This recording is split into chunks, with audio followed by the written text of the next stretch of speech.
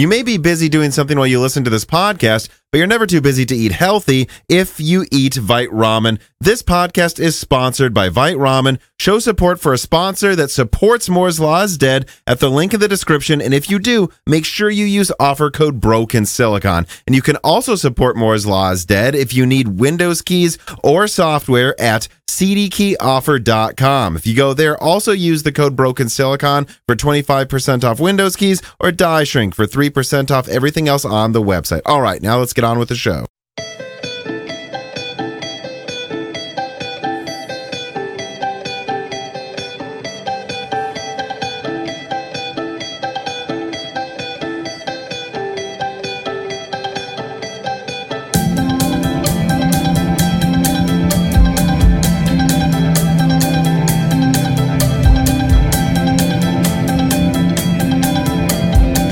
Welcome to Broken Silicon, a gaming hardware podcast. I am your host, Tom, and I'm joined today by my co-host, Dan. How you doing, Dan? I'm not too bad, I suppose. How are you doing? I'm pretty tired. I just finished one of those almost like 30-minute videos going over, well, we'll talk about it, AMD's options with Zen 5 that I think make them more than competitive with Arrow Lake if they want to be. I think that's a real question too. Actually, I think a lot of the stories we're going to be talking about today are like, when do companies want to even try to win anymore? Like, is it even worth the money to win in some markets? I think half of the stories kind of touch on that concept, actually.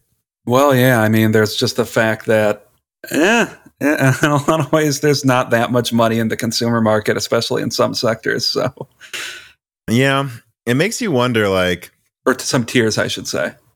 Like, was it always a mistake? Was it a mistake in the past more often than people realize? Like, all this money spent to win gaming benchmarks in the past few decades by 10% that could have gone towards other stuff. But at the same time, if I just think about it, I mean, NVIDIA was, people go look at their stock price from 20 years ago. They were a tiny company that really couldn't even be bothered to attempt to compete in other markets.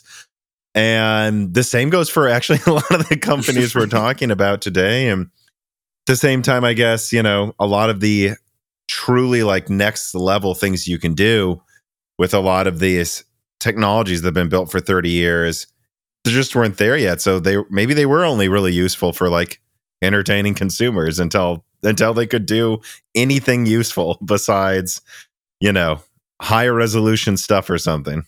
I mean, that's true. Like, well, I mean, it's still a relatively new thing where AI is this gigantic thing that NVIDIA has just become the easy market leader in at this point. So that's obviously a huge part of their market cap. Mm-hmm. Well, let's get to the first reader mail here.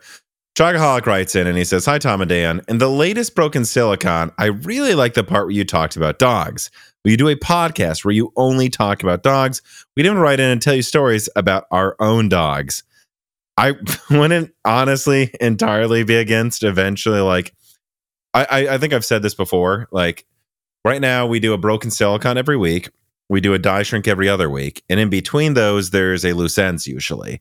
So there's like 1 week really free for bonus content every month. For now, that usually gets filled with either me getting enough sleep 1 week of a month, or there's 2 videos that week, right? Or something like that.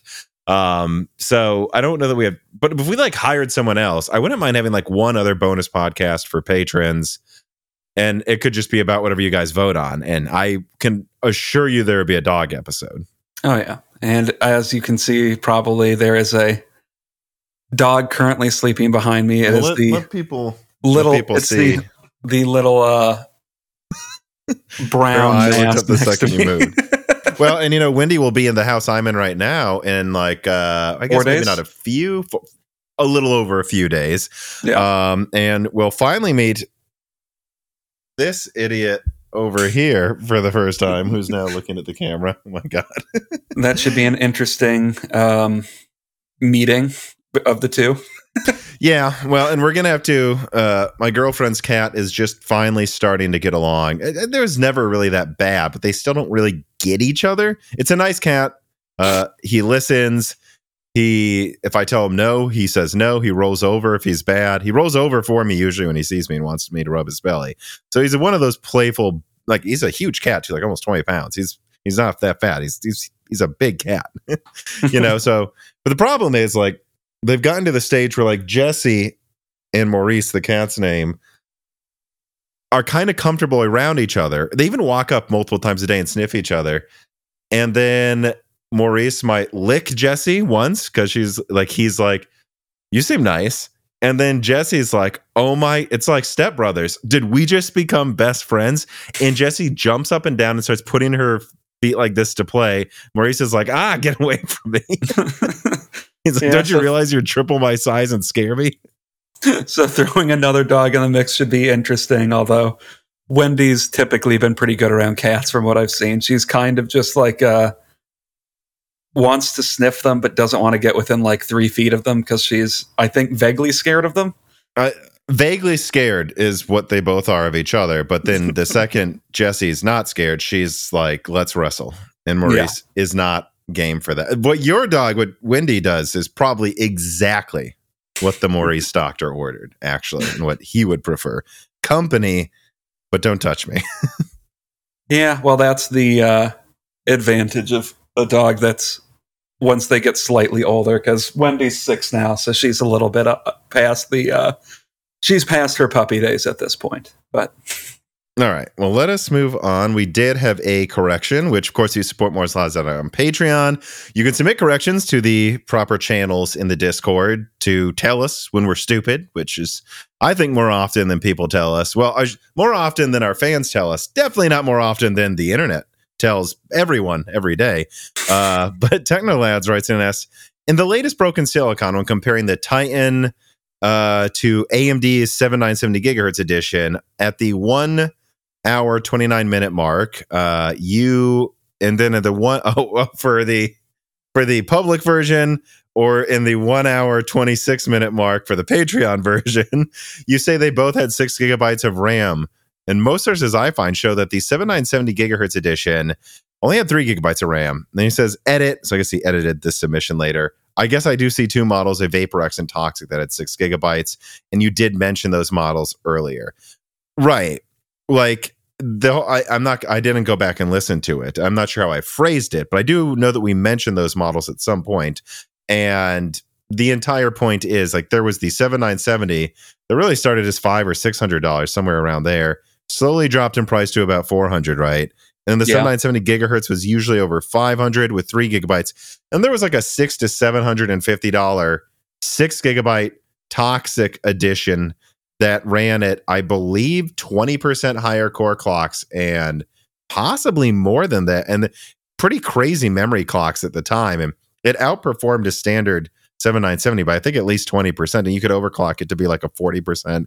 Point being, it was really only 20% weaker than the Titan, had the same amount of RAM.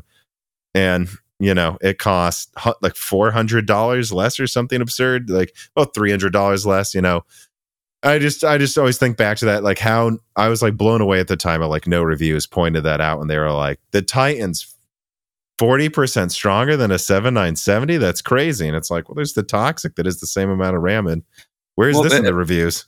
Yeah, and that was that era when the AIB like overclocked models. There was sometimes it was just it's a new tier in performance or essentially a new card, whereas here like people now are like splitting hairs over the premium and like base models of a lot of them, and then they get like the exact same performance. Although, albeit the premium models still get better thermals, but still.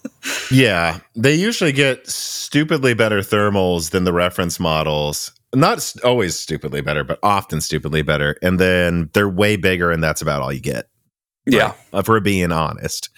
Unless you consider paying another $200 for like 35 extra megahertz to be a huge performance increase, which I remember during the mining era, the most recent mining era, it was very funny to me. EVGA had like 10 different versions of the same 3080, and each one was like $50 more for like 10 megahertz. And they were like, well, it's a different model. This isn't us gouging. But basically a new card. It's basically a new card. That's why it costs twice as much.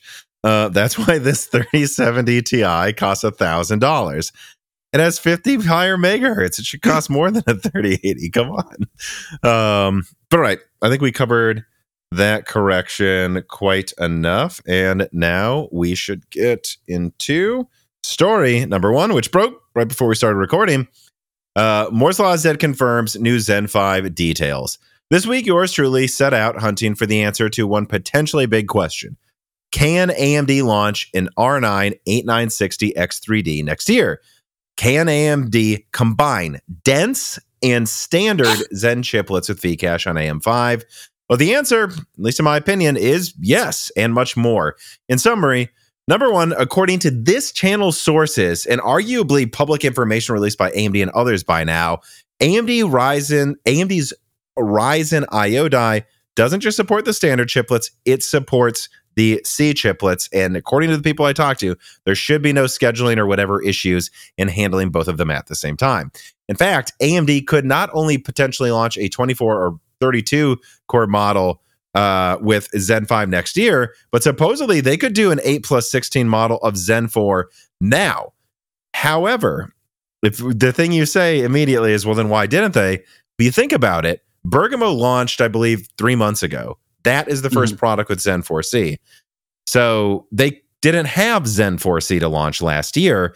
And the first second they can launch it, Bergamo makes a lot more money. That is why it has not launched with Zen 4. But all of this could change with Zen 5 because Zen 5C actually might launch before Zen 5. It might actually be ready like January next year, from what I can tell. And so there's no reason there may not be like a couple months of server sales or something. And then they can build up some stock for, you know, a Zen 5 plus Zen 5C model. Additionally, I also have schematics of these Zen, which you've seen, Dan, the Zen 5 Turin, like IO die and design. And I mean, most of it frankly confirms what's already been leaked by this channel for the past 6 months. But there were a couple of things that stood out to me. Number 1, there was further confirmation that the memory is going to be faster by default, a lot faster with Zen 5 over Zen 4. Additionally, there was like on the schematic it showed, I've already leaked this, but here is proof, physical proof that I could see. It's 16 8-core chiplets. So 16 times 8-core Zen 5 chiplets for a total of 128 cores. But I think the biggest bombshell I saw in this diagram, which I can't 100% confirm, you know, I'd want to see more before I double down on it. But at least on this diagram, Dan, and I have a sister diagram for Zen 4. The Zen 4 one says Bergamo chiplets can use these like CCD ports. And then Genoa can use these ones. It doesn't say that on Zen 5. For all I know, they could do 16 times 16 cores for Turin dense. But maybe they won't because they don't have the bandwidth to support that many cores. Or maybe they're worried about thermal or power consumption issues. But I just think that's worth pointing out that there is still a chance, in my opinion, they could be hiding some 256 core. They have been kind of hiding. Just like they've maybe been hiding that they can launch an 8 Zen 5 X3D plus 16 Zen 5C product next year. And I think this is a really big deal because as far as I'm aware, Arrow Lake, you know, the big cores don't have hyperthreading. And while they'll be like 30, I don't know, let's say 25 to 40% better single threading, right, than Raptor Lake. Well, Zen 5 should be probably 25 to 35% better single threading. So it might be a little behind that. But then you add V-Cache and probably catches up in gaming. And then the 16 little cores, that's all Intel is going to have with Arrow Lake next year, I believe. I know there's an 8 plus 32 core model, but I don't think that'll be ready till 2025. So AMD may have so think about it then. Intel has maybe just a 24 thread product next year, then a 40 thread product following up early next year. AMD may have a 48 or 64 thread products out the beginning of next year before Arrow Lake's even out. Meaning, I'm not going to double down on any of this. And there's a real chance AMD never launches this stuff because it just doesn't financially make sense to them, which we could have that discussion if you want. But if they want to, it sounds like they could probably be pretty close in gaming and crush Arrow Lake in multi-threading from what I can tell. I mean, if you think about that. But yeah, the other thing is I found more evidence that AMD's launching a Phoenix to desktop late this year or early next year. And yep, that's about it. So what'd you think, Dan? Yeah, that's the one thing with the like C cores versus normal cores versus V-cache cores or CCDs at this point, that I'm really curious how they're going to mix and match them once that's more of an, well, apparently they can do it right now, but like going into the future, once that's, as all of those mature more, what they're going to mix them with. Because in my mind, an 8-core with V-cache plus like a 16-core C Zen 5C CCD sounds kind of odd, because it's now doing a mix of like almost being a pseudo server build, CPU, while also being probably the best gaming build CPU mixed together. Which, I don't know, maybe there's a market for that, but the things that make the most sense to me still are kind of if they just had two Zen 5C CCDs together and just have a ton of cores that are slightly lower clocked, then that's not necessarily being marketed to gamers. Well, the reason I don't think they do that, I didn't say this in the video, but this is, why we talk about it in a podcast to more flesh out our thoughts on things. That's 3 nanometer CCDs. I don't know that they want to sell that to gamers. Yeah, that's probably expensive for us poor gamers. And, this entire time, like we've been talking about like the 7950 X3D and how you have, well, that's probably why they didn't put V-cache on both of them, but also so their multi-threading performance can be higher, because one of the CCDs without V-cache on the 7950 X3D can boost 10% higher or so.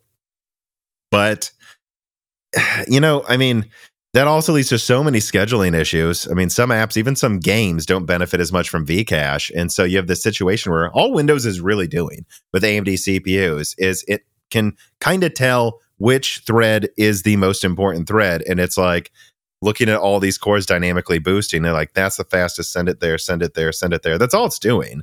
Yeah. And there's a lot of annoying things you have to deal with if you have to schedule for one CCD that's better at gaming, but one that's worse but clocks faster. The second you make that second CCD never really go above 4 gigahertz, it's all gone, because the CCD with V-cache will probably always be boosting higher anyways. That's why I think it makes sense, just because of how smoothly it would all run together. No, that's true. I guess we're going to see the normal cores paired with Zen 4C, Zen C cores as well. So, I guess I don't know why they would never attempt to pair it with V-cache as well. It's just I could just see that being a way that they just have way fewer scheduling issues than what they do right now with the current V-cache models, because that is the biggest problem you have with like the 7950 X3D these days. And I don't know, then just having twice as many quote unquote background threads would be pretty ideal, even if they clock way lower. Well, yeah. And the hypothetical, there it is. The hypothetical lineup that I came up with that I think would be a problem for Intel omitted the 32 core Zen 5C, not because they can't do it, but because I'm just like, I don't know why they would sell that to gamers, like, what is it going to cost $1,000? That's like almost a Threadripper killer in some ways, I feel like. Yeah, and you almost don't want to do that for segmentation with Threadripper, which I believe launches end of this year, early next year as well. But like, I don't think actually they need to use that much C to flesh out this lineup. Like, I could totally see, speaking of C, I could totally see early next year the launch topping out at like 20 cores, like 8 Zen 5 plus 12 Zen 5C, just getting rid of the bad yields even, because I don't even think they need more than that. And then they have their 8950X go up to like 20 cores. And then I think you still just keep the 12 core and then you're done. You don't, only one chip with the C cores in the lineup, and it's only one with a disabled thing. Like, I think that's what I would do if I was AMD, and then just wait. And then late next year, if Arrow Lake's a threat, maybe they'll decide it isn't. Maybe they'll just do an 8800 X3D and call it a day. But if there is a threat, that's when you launch the full 24 core and give it V-cache, because it just ends the argument. Like, I'm only talking about a lineup, even though it has like 6 or 7 SKUs. that has one model with a fully enabled Zen 5C chip and then one with a disabled one, so that you're not competing with Bergamo Next as much. It's like, I just think that's also worth pointing out. Like, this flexibility really would only be there for a Prestige. I don't even think they'd have to launch half of the things they could right away. Yeah, I mean, I think it's just all of a matter of the thing that AMD can kind of have an issue with all of these different variants that they can put out at this point is they don't want to release models that are cannibalizing each other, which is, I think, even in this current lineup is kind of doing to a small extent, because the 7800 X3D is just such a good buy for most people that it kind of makes the rest of their lineup look bad. But I fully agree. There's no point in the 7900 X3D, in my opinion. And if you'll notice in the video I put out, I don't mention any 12-core X3D because I think that's stupid. You have the flagship and the gaming chip. I do not see why you need more than that. And I don't know why AMD did more than that this generation. But yeah, I mean, if they just put like one like Zen 5C course, one Zen 5C CCD at the top of their Zen 5 consumer or desktop lineup, or two, yeah, that could be there, and I don't think that would cannibalize anything. And that might make like the 7960 X3D be an even 8960 X3D. Yeah, sorry, the 8960 X3D take the I made up the name anyway, so you're forgiven. Yeah, I know. That might make it take the gaming crown over like the 8800 X3D, which presumably, if Zen 5 is similar to Zen 4, the 8800 X3D would have the gaming crown again, if they release basically the same models again with the new updated architecture. Let me throw this idea at you too. Obviously, we're recording too soon to get reader mails about this like leak/analysis video in time for the podcast. But I did see responses in the Discord, and a few people said, I hate that name. Really? Isn't that just the naming scheme they're using already, Dan? And how could this be worse than, names like Ultra 9 Meteor Lake or the insane word salad that the Pro Threadripper naming has become? Yeah, I don't think that's bad. I don't know. I don't know what else you would call it, honestly. Right, and the R9 8960 X3D, the 60 is what they used for 24 cores in the past. Yeah. But I do, if we're splitting hairs, and I guess we are now, I do think if they had a 32 core, because none of them are normal Zen 5, they would call that WX to denote, hey, none of these boost fast enough. Just my 2 cents. Oh, yeah. Because I think it's fair to call it an 8960 if one of the CCDs is boosting past 5 gigahertz. But if none of them are, I don't think that's fair. I think you have to put WX, don't you? Probably. I mean, unless they just say we don't care about our old naming conventions, which happens fairly often.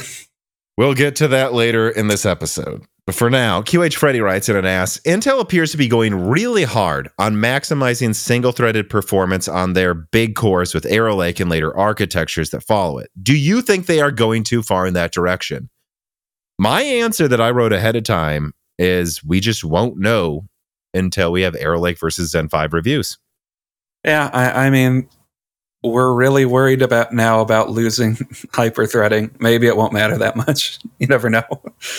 Right, because, and I think a lot of that hinges on how good the E-cores are. Like, yeah, if you think about how AMD's pulled off keeping up with Raptor Lake now is 24 cores, but the little cores suck compared to AMD's cores.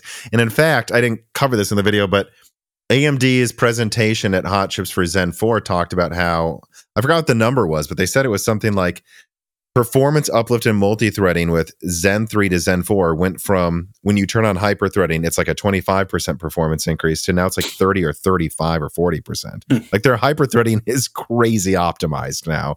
And so, I mean, I think it just, will the little cores in Arrow Lake be so good that we don't care? Or is it going to be a situation where, AMD just increases performance per core, even if they just had 16 cores, by the way, by like 35%. And that's enough to match Arrow Lake's, multi-threading, Additionally, though, I do have to add this as well. Even if Arrow Lake ends up like beating Zen 5, let's say, by 10% in gaming, but loses by 10 to 20% in multi-threading. And maybe it costs more and it's overall considered less impressive, maybe because it's less efficient. I don't know. Well, what if Nova Lake like double single threading or something? Then it would kind of be like a Zen 1 situation where it's like, yeah, if Zen 1 went another direction, because Zen 1 kind of used CCXs when it didn't need to on consumer. Like, besides sharing chiplets with Epic, of course. But they used 2 CCXs in a CCD early because they were building towards Zen 2. And that paid off. So if I'm being honest, QH Freddy, I don't actually know if I'll think this is a mistake until we see Nova Lake, which is like 2026 or 2027, because it's not just about if they're competitive now. It's about if they're building towards an architecture that crushes everything in a few years, right? Yeah, that's ultimately the problem that Intel has had, is they got stuck on an architecture that crushed for a few generations and then fell behind. So, yeah, exactly. So we don't know. We won't know until Nova Lake which way it's going. Deadeyes117 writes in and says, "Hi, Tom and Dan. My understanding is that Zen 4C is effectively identical to Zen 4, except that it more or less trades thermal management and L3 cache for significantly reduced size. Please correct me if I'm wrong. If that's the case, how much ground do you think Zen 4C could make up on proper Zen 4 if it had 3D Vcache, but Zen 4 did not?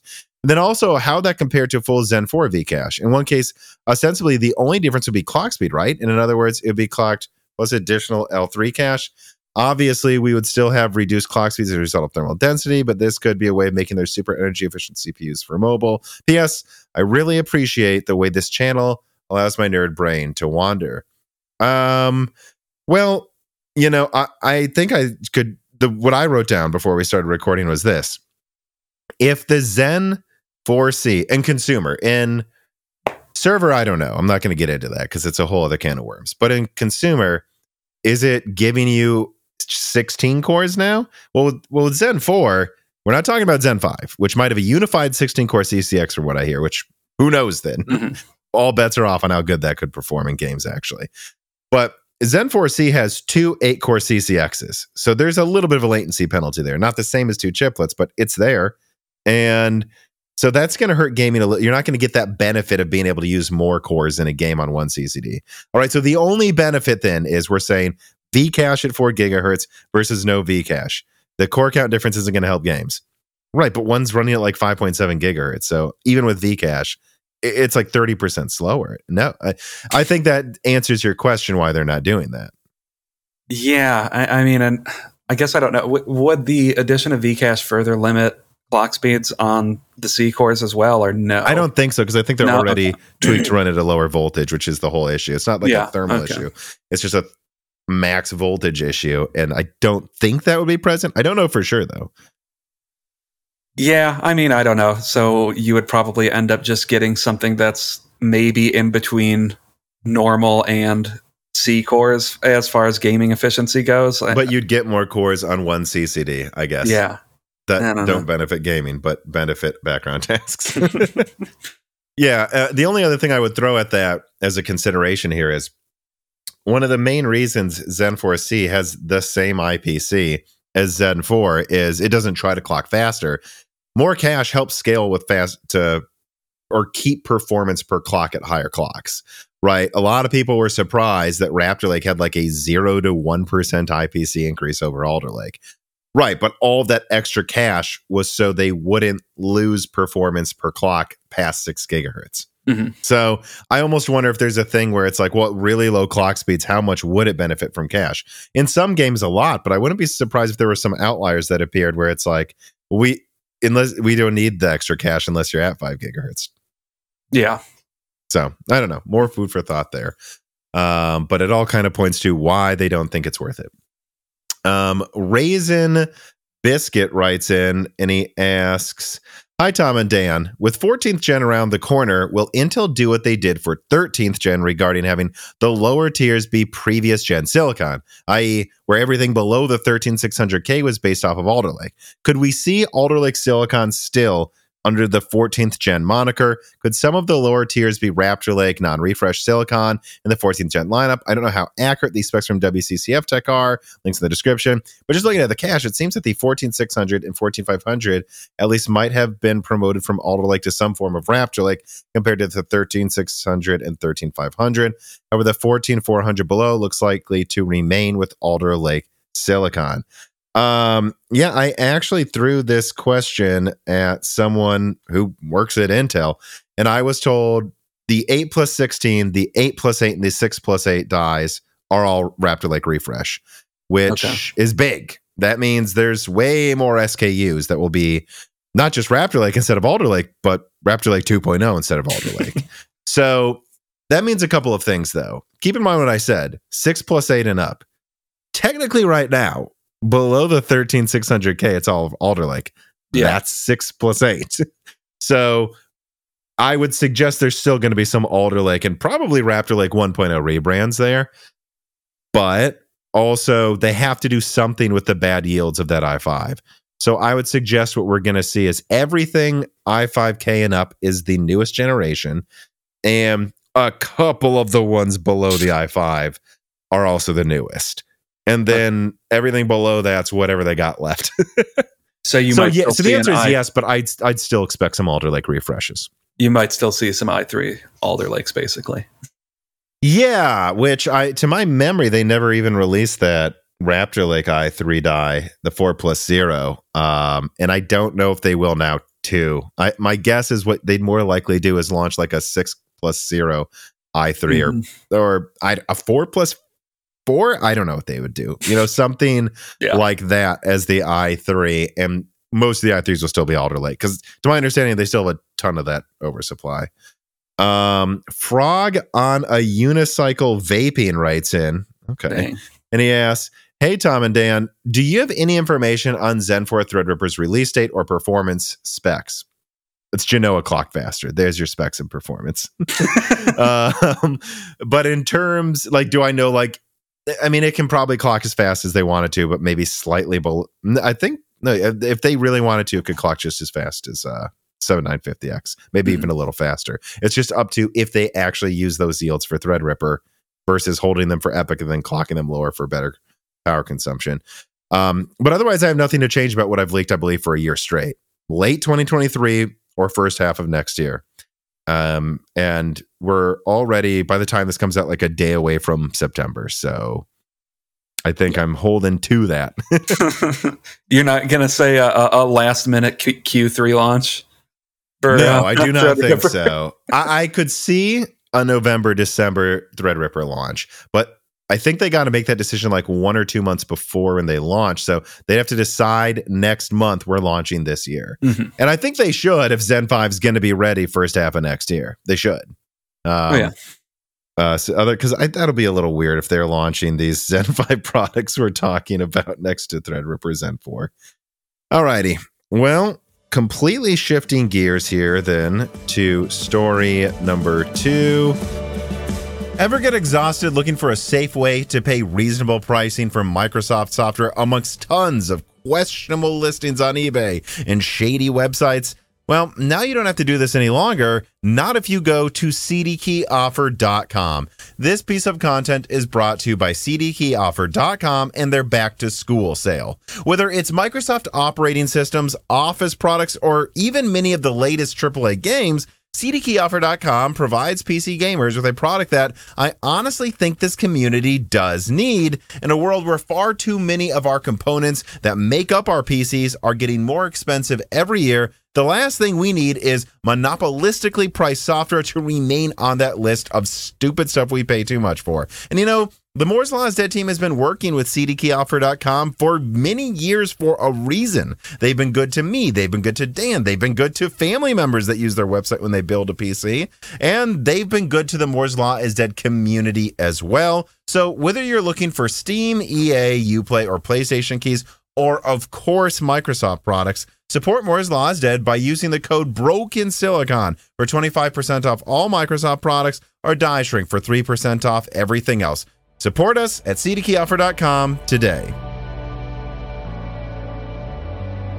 NVIDIA stock closes at record high after Google AI partnership and impressive Q2 earnings, quoting from a combination of paragraphs from both a CNBC and a CNN article that will be linked below. NVIDIA shares rose 4.2% Tuesday to close at a record $1.2 trillion market cap after the chipmaker announced a partnership with Google that could expand distribution of its artificial intelligence technology. The record close comes less than a week after the company said quarterly revenue doubled from a year earlier, giving a forecast indicating that sales this period could rise 170% on an annual basis. The day after the better-than-expected earnings report, the stock climbed to a record intraday high of $503 before retreating in the afternoon. A new computing era has begun. Companies worldwide are transitioning from general purpose to accelerated computing and generative AI, says NVIDIA CEO Jensen Huang, and that the company is working with leading enterprise IT systems and software providers to bring NVIDIA AI to every industry. So yeah, on top, NVIDIA seems on top of the world right now in terms of market cap and sales overall, but this writer would point out, which I did say in a video, I believe, last week, that they are still struggling to maintain MSRPs with Lovelace gaming products without basically halting production, and even then they seem to have trouble, and that in fact the 4060 Ti will get a de facto price drop. That's not a official price drop, but they will lower what they charge partners, and therefore you'll see 4060 Ti's likely drip below MSRP. And about a week now to head off AMD's upcoming Navi 32 products. So I just think that's worth being remembered. People see this and say NVIDIA doesn't care. No, these are different markets. If their gaming products don't sell, they have to drop in price. But it does mean that their priorities next gen definitely may change, although all of their eggs are definitely in one basket right now. All right, Dan, what did you think about all this NVIDIA earnings news? I mean, there they go. Like you said, it's they have to drop prices. I mean, because they need to sell their supply of everything that they have in the market, of everything that they're putting on the market. Although obviously AI is where they're making the big bucks right now. And I think we just need to accept that as gamers, that like, this is definitely the secondary market for NVIDIA this day and age. And it wasn't just a few years ago, or like certainly not 10 years ago. It wasn't. Yeah, that's why we always talk about the AI bubble, because this is inevitably going to be a bubble when AI industry takes off like this over the course of like 3-4 years. And then everybody in Silicon Valley wants to get in on it. I mean, I think NVIDIA is clearly going to be the big winner in that at this point, because at least short term, yeah, they're the people making all of the things for the all of those startups that are going to.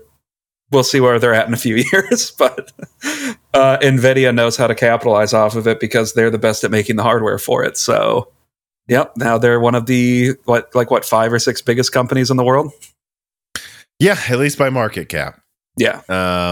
And I don't know how much else I really have to say about it, because I think if there's the hierarchies of brains, the pinhead brain take is just NVIDIA never going to care about gamers. Prices keep going up. And, NVIDIA to be worth I shouldn't say bazillion. It should be worth trillions and trillions forever. And both of these things might not be true. Just because NVIDIA now sees gaming as a secondary market, at least in the short term, that still means overstock is overstock. If they have a bunch of shit sitting there nobody's buying, even if they mostly care about AI, all that means is they're not going to be more aggressive to drop prices in some departments and make more stuff. They'll make less stuff, but if it's not selling, you're still going to see prices drop. And that still means NVIDIA is going to need to respond somehow. And I would still suspect they may respond more aggressively than you'd think with some products next generation. However, it's not really about will they price things competitively next gen. If this gen is a failure in gaming sales, they'll probably be more aggressive. However, they might not spend as much money on the top chip. Right, that's the Galaxy brain. It is more complicated than just NVIDIA doesn't care anymore. Of course, they still care. They just don't. It's just how they care and what they will do is different now. Yeah, I mean, it's just they're going to probably make fewer, which I don't think they're really making any risky products right now in this day and age. But yeah, they're not going to make as many products that run the risk of not making a profit, which is what you see right now anyways, where like, I don't know. I don't think they're going to be going super far in on the low end market either. I don't think we're going to see any gaming loss leaders, even if they drop prices. Yeah. So what you might see, and we've talked about that before, we might just see a couple years of mid-gen, which I'm fine. Honestly, I mean, not mid-gen, mid-tier, which is honestly fine. Yeah. I mean, as long as they are good for mid-tier, I agree. All right. Let us now continue the NVIDIA AI-generated train running with no hands in the picture, because then the hands would look screwed up if it was created by AI. With story number 3, NVIDIA DLSS 3.5, enhancing ray tracing with AI. I'm just quoting from NVIDIA's press release here.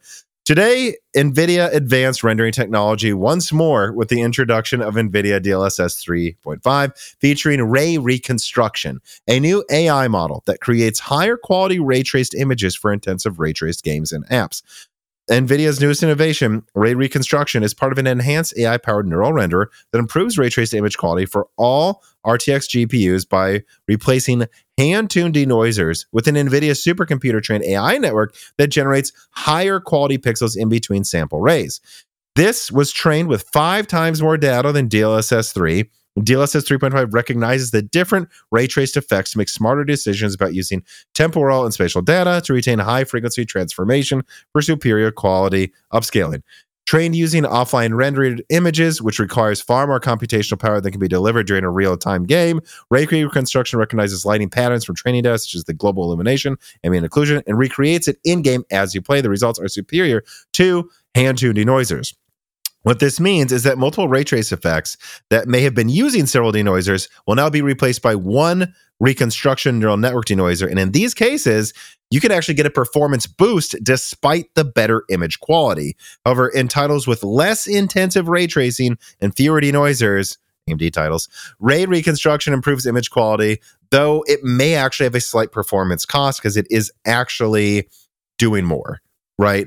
And Alan Wake 2, Cyberpunk, Phantom Liberty, Portal, RTX, and then Omniverse and a bunch of professional apps will be supporting it this fall. So, I mean, this kind of just dropped kind of suddenly, but not that unsurprisingly, considering it was like, a few days before AMD or a week before AMD announced FSR 3.0. So I think there was a reason it was announced before really any game supported it. But it does look impressive. What do you think about it, Dan? I mean, it looks impressive. I obviously, in their promotional material, they were comparing it with DLSS off to DLSS 3.5 on, which I would love to see the comparisons to their more comparisons to their older technology and with it just straight up off. But the visual quality is obviously there to me, and that's super impressive. And I think that's like the big problem that AMD has versus NVIDIA is AMD announces all of this stuff and they're like, and it's going to be coming out between fall this year and Q1 next year. And then they just put this out as a way to deflate the sales of FSR's announcement. And it's like, and this is all coming out in a few months or a couple months. And here are a list of games that are going to have it. One of them is Alan Wake, which is a new game and a new expansion pack, which I don't know. I think kind of is a more impressive implementation of it than Forspoken, the Forspoken AMD's benchmark game, I guess. Yeah, that's kind of what it is. Well, I think, FSR 3 is going to actually be in a lot of games soon, but by the time it actually is in a lot of there's plenty of evidence NVIDIA will have a far superior technology once again right next to it. Yeah. Which, I mean, we're already talking about it, I think. So let us just jump right in to story number 4. AMD announces FSR 3. And I'm just quoting from their website.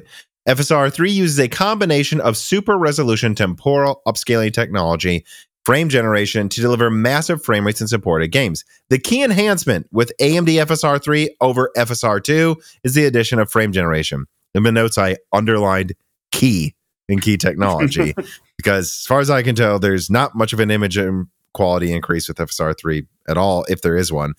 This technology uses an enhanced version of AMD fluid motion frames, which they actually had for a while now, and optical flow technology and temporal game data, such as motion vectors, to generate additional high-quality frames for a higher frame rate in supported games up to two times. The additional performance from frame generation can be extremely beneficial in demanding situations, such as gaming at 4K with maximum ray tracing, where you still want some smoothness, or in frame rates are heavily CPU limited, and you wouldn't be getting any extra frames no matter what because of your CPU. At least this could show some extra ones. One important point to note, though, when using frame generations, AMD recommends always running at a minimum of 60 frames per second before frame generation is applied for an optimal and low latency experience. Depending on the graphics hardware being used and overall system specifications, they suggest adjusting game graphics resolution and quality down to make sure you achieve that before turning it on. During development, AMD was fully conscious of the challenges involved so that frame generation did not have an impact on in-game UI. AMD has addressed this in FSR 3 with UI processing included as an integral part of the solution to minimize any impact frame generation may have on in-game interfaces. I don't have a link in the description, but Digital Foundry seemed to indicate this actually may beat DLSS 3's UI handling. That was a major problem with DLSS 3. Yeah, and they've improved it since it came out, but it's still a pretty huge issue, I think, in some game that just came out. AMD FSR 3 also includes the latest version of temporal upscaling technology using FSR 2, which has been fully optimized. Okay, so are they not improving it? And a new native AA quality mode, which we go into more later in the blog that I might not. And yeah, and then they go into, includes latency reductions. They do, as you say, mention Forspoken. And then they mention that early 2024, they should have an in-driver solution that can force a lower quality version of fluid frames into any DirectX 11 or 12 game as well. So, yeah, I guess you were just giving your opinion kind of already, so I'll just give mine. The big surprise for me is maybe FSR 3's fluid frames look as good as the interpolated frames of DLSS 3. That would be interesting if they actually were as good or beat them at that. And also the in-driver solution needs to be out like today, because that, if it works even half well, I think is a major selling point. After that, though, big disappointments for me in them seemingly announcing no image quality increase or minimal increases. Yeah, that's the big disappointment. The in-driver stuff is, assuming it works well, is cool. Because if they can just implement a decent version of fluid frames into any game, basically any game, because everything's using DX11/12 at this point.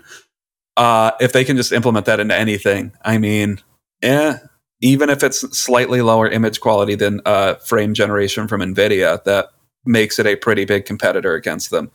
And, there's not many, or I think there's only one sample they actually have of showing their frame generation in action right now with Forspoken. They have like a 40-second clip or something.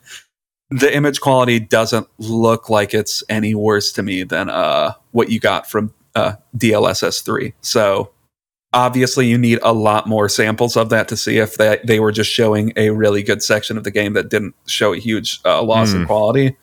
But that's promising, and that's honestly that's better than what I was expecting from their frame generation, and I think just kind of speaks to maybe the AI-based hardware accelerated approach that NVIDIA claims is necessary for the technology really isn't.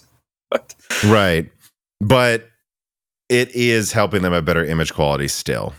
Yes, it'd be interesting to see that, because I talked to someone at NVIDIA that insisted to me that, well, you could probably get interpolated frames working on Ampere and Turing, that their lack of a flow accelerator that Lovelace has would still make it perform substantially worse. But I don't know if FSR 3 looks as good. I don't know about that. Yeah. Do we have any other thoughts on it, though? I don't, because we don't have reviews yet. So I don't know how much we can really say, but I don't know that I have that much more to say. If it turns out they were cooking the books and how they presented it, and it looks way worse than DLSS 3's interpolated frames, image quality hasn't increased at all, and there's, in the in-driver version looks like complete ass next year, then we'll call it a failure. But we don't know until we have third-party reviews. Yeah, and the last thing I guess I would have to say about it is, hopefully they get all of the stuff out sooner rather than later, because I think that's AMD's big problem is they always take forever to get their software solutions actually implemented. Like, we're going to be almost halfway. We're probably going to be over halfway to RDNA 4 by the time all of the stuff that they announced at their RDNA 3 launch came out. Yeah, because like this was the true announcements of Hyper RX. They announced Hyper RX at the beginning, or not even beginning, in December of last year, and then they just said nothing about it until now. And they're like, "It'll be out soon." Yeah, and it needs to be in a lot more games than what they're currently showing off, because I don't know, in my mind, the games that they were showing off that it had actual integrated support for were kind of B tier games, and to be fair, it's Cyberpunk isn't B tier, but it's an older game. You know. Oh yeah, I forgot Cyberpunk is going to get it, so that's. But well, and for still, DLSS 3.5, my overall opinion is whether it's DLSS 3.5 or FSR 3, I haven't seen a whole lot of evidence every game's going to have either. Yeah, for the time being is actually my takeaway. Yeah, that's true. I do think NVIDIA, since AMD has lit somewhat of a fire under their ass by just putting out FSR, I think NVIDIA has done a bit better of a job of pushing DLSS than FSR, though. Certainly relative to what we expected, right? Yeah. I don't think me and you, well, I'm sure it's on record in some podcast that we said this. Like, I'm pretty sure we both said, you know, FSR will get wider support eventually, or it should. And DLSS, man, NVIDIA will just pay for it to be in every game. Yep. So, no. Yeah, I mean, I'm trying to think if there's anything else I really have to say about it. You know, I guess we'll see with third-party reviews, but King Harkinian writes in and asks, advanced micro devices, Fidelity FX Super Resolution 3.0 with fluid motion frames. Has technology gone too far? Have we run out of words? I think we can add a few more in there. You know, speaking of adding words, there's just something about the way these companies write their press releases that really annoys the hell out of me. Like, the amount of times they just say they have to say the whole name every time in a paragraph to the point that it becomes absurd. We'll get to it in the next story, but like I do usually modify when I'm quoting from these articles slightly for prose. Like they're just like the Radeon RX 7800 XT graphics card is, and every time they say the name, they have to say the AMD Radeon RX 7800 XT graphics card. Well, AMD made the mistake of deciding to name their CPU and GPU lines almost the same thing, which I don't know if somebody thought that would be cute. Oh, maybe that is what it is. It's just confusing. Yeah. Fatboy Diesel writes in and says, given RDNA 3 has been out for 9 months, what are your thoughts on the U architecture, given that it has had 9 months of driver updates? Is RDNA 3 really in need of fixing at a hardware level, or has it been software all along? Personally, I feel like this was an ambitious design that achieved the goal of working without major issues or hardware bugs. If anyone remembers some previous generations, we're getting a slow but steady trickle of updates optimizing RDNA 3's performance, and it seems like the typical scenario where AMD puts out hardware that needs better software support and slowly increases performance due to its limited resources at RTG. I'd say it's typical, not oversized. There's been some games, I think like Forza Horizon 5 or something, got like some doubling of frame rates or something absurd. But on average, you know, it's pretty much where it has been relative to the 4090. Maybe it's gained 2%. I don't know on average, but we haven't seen a major overhaul. And do I think when it comes to hardware, the hardware works? And we're talking about, again, if we're comparing Navi 31 7900 XTX to the 4090, the 4090 has 20% more silicon. All of it's on an N4 node. AMD is only like 2/3 of it, or a little under 2/3 is on 5 nanometer. So from that perspective, it's a miracle. It's only 20% behind. Although, I don't want to get into which one's the full die, because I could actually argue neither are. But, you know, like from that perspective, I wouldn't say the hardware is a failure, but it's definitely not performing as well as they want. And I don't think it's software all along yet. I don't. I think software has been updated at a steady pace, but No, I think that the hardware is underperforming. Oh, yeah, the hardware is clearly underperforming. From what they wanted, not objectively from where it should be.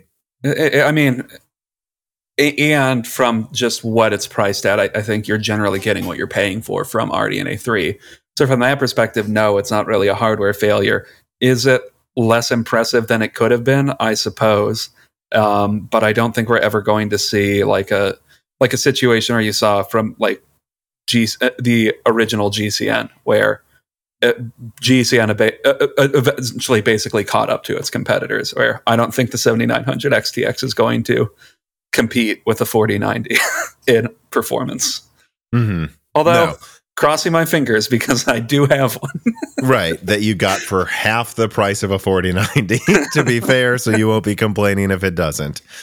Well, we're already getting on the subject, so let us move on then with story number 5. RX 7800 XT and RX 7700 XT announced.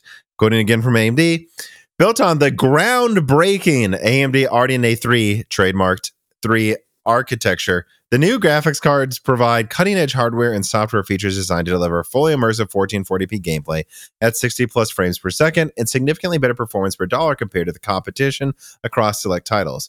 The 7800 XT and 7700 XT graphics cards feature 16 gigabytes and 12 gigabytes of RAM, respectively, of GDDR6 memory, and up to 50% higher memory bandwidth in the competition for high-resolution gaming. They also support advanced features that take performance and visual fidelity to the next level. This is AMD's writing, including all new AMD Hyper RX technology. It's not out yet, though. I don't think AMD. At some point. At some point, trademarked. The RX 7800 XT has a $499 MSRP and features 60 compute units, and the 7700 XT will be listed for $449 US and include 54 compute units. They have a 263 and 245 watt TDPs respectively, and launch on September 6th. Now, we already did a die shrink where we talked about them pretty in depth. Subscribe to the Moore's Laws at Patreon for just $2 a month. You'll get these bonus episodes. So we recorded that right after the show. So we got a lot of our gut reactions, which I think was name for 7800 XT, stupid.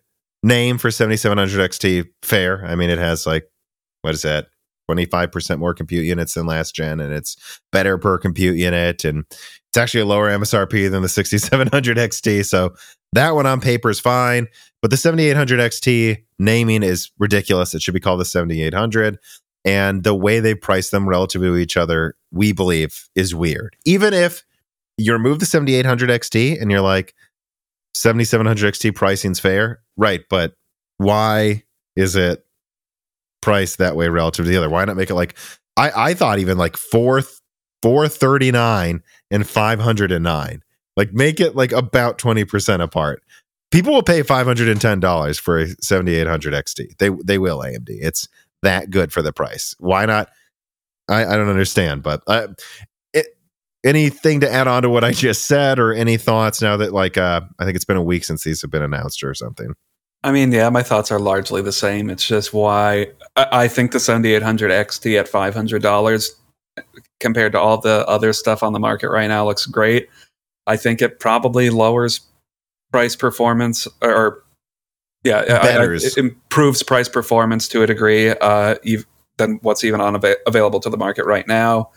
The 7700 XT, in isolation, not looking at the 7800 XT, I think is fairly priced against like the 4060 Ti, where it seems like you're going to be getting slightly better performance, a bit more RAM than the 8 gigabyte model, a bit less RAM than the 16 gigabyte model, and they're just putting it smack dab in the middle of those two. So I think there's a strong argument that 450 is fair, even though I think it would look a little bit better against them at like 430. But it's just when you put them together, it's like, well, it feels like you're just trying to make the 7800 XT sell, and you don't want anybody to buy the 7700 XT. Because if you're building a new system with one of these in it, presumably you're spending at least, $1,200-$1,300 on your system, I would expect.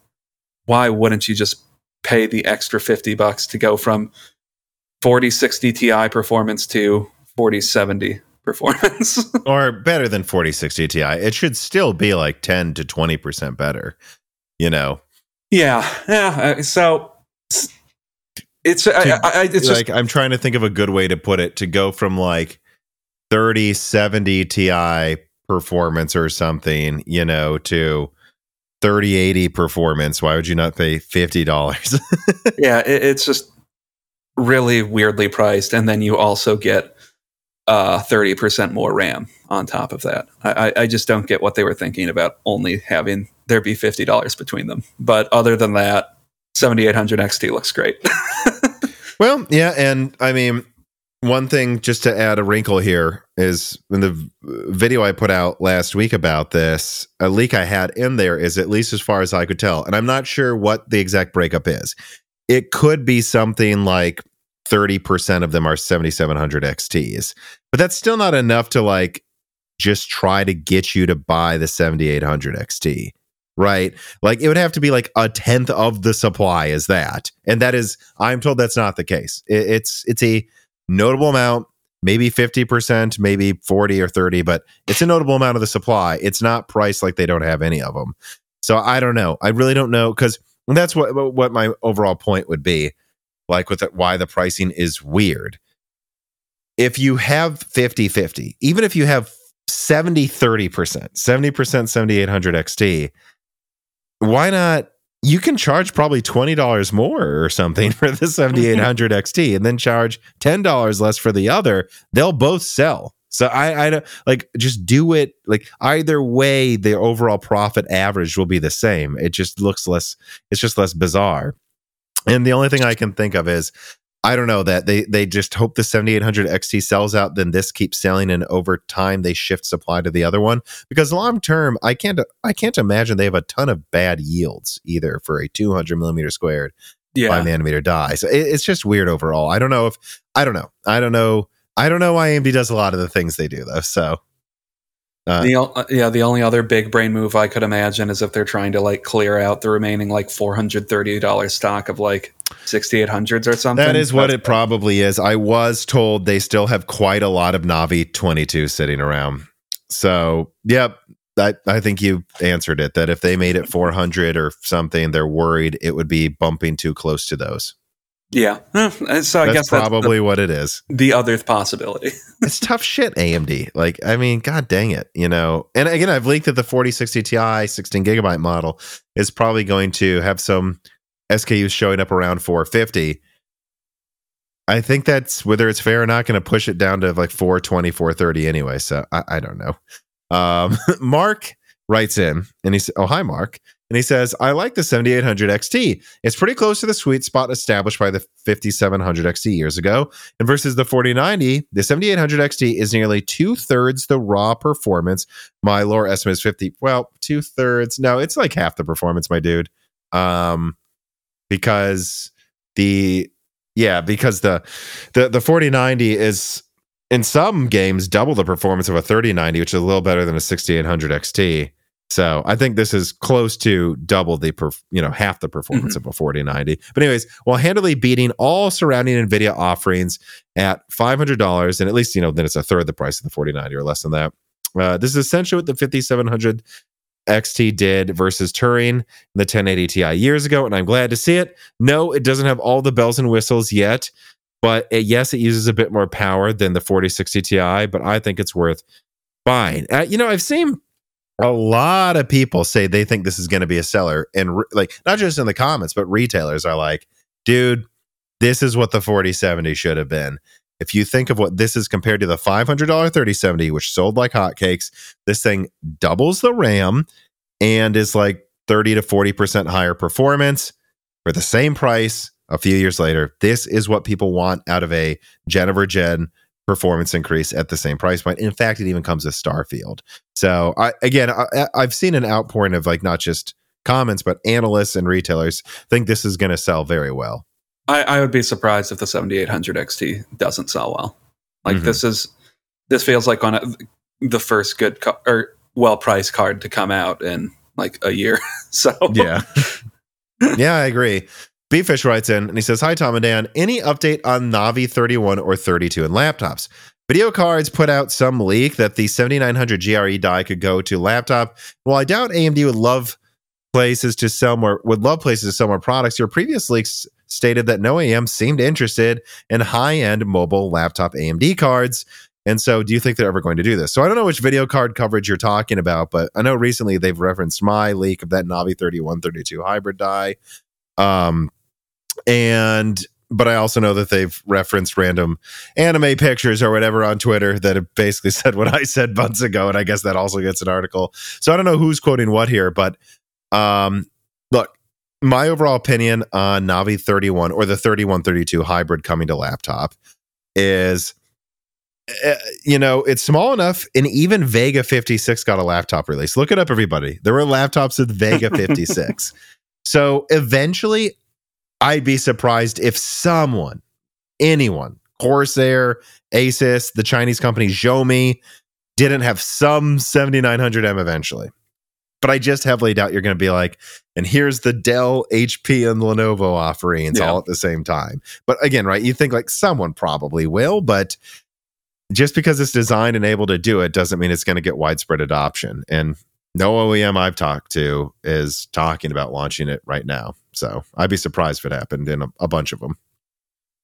Yeah. I mean, I don't know. I guess for me, I don't know how much those OEM laptops would be priced at anyways. Laptops seem to be out of whack anyways at this point, and I don't know how much a $5,000 7900 laptop would help the market anyways. So yeah, I mean, we're talking about something if they min-maxed it appropriately between 80 and 96 compute units with fast GDDR6. Mm-hmm. I mean, I think it could totally beat 4080 laptops, which remember are just not even 4070 Ti's. I mean, in specs, and below that in performance. So I think they could compete in high end, but unless you're going to tell me you're bringing this level of performance with 16 gigs of RAM to laptops at $2,000, I don't want it for $3,000. Right. Yeah. Like, this is just stupid. And then comes the thing of the OEM just asking the unfortunate question, fair or not, is anyone going to buy a laptop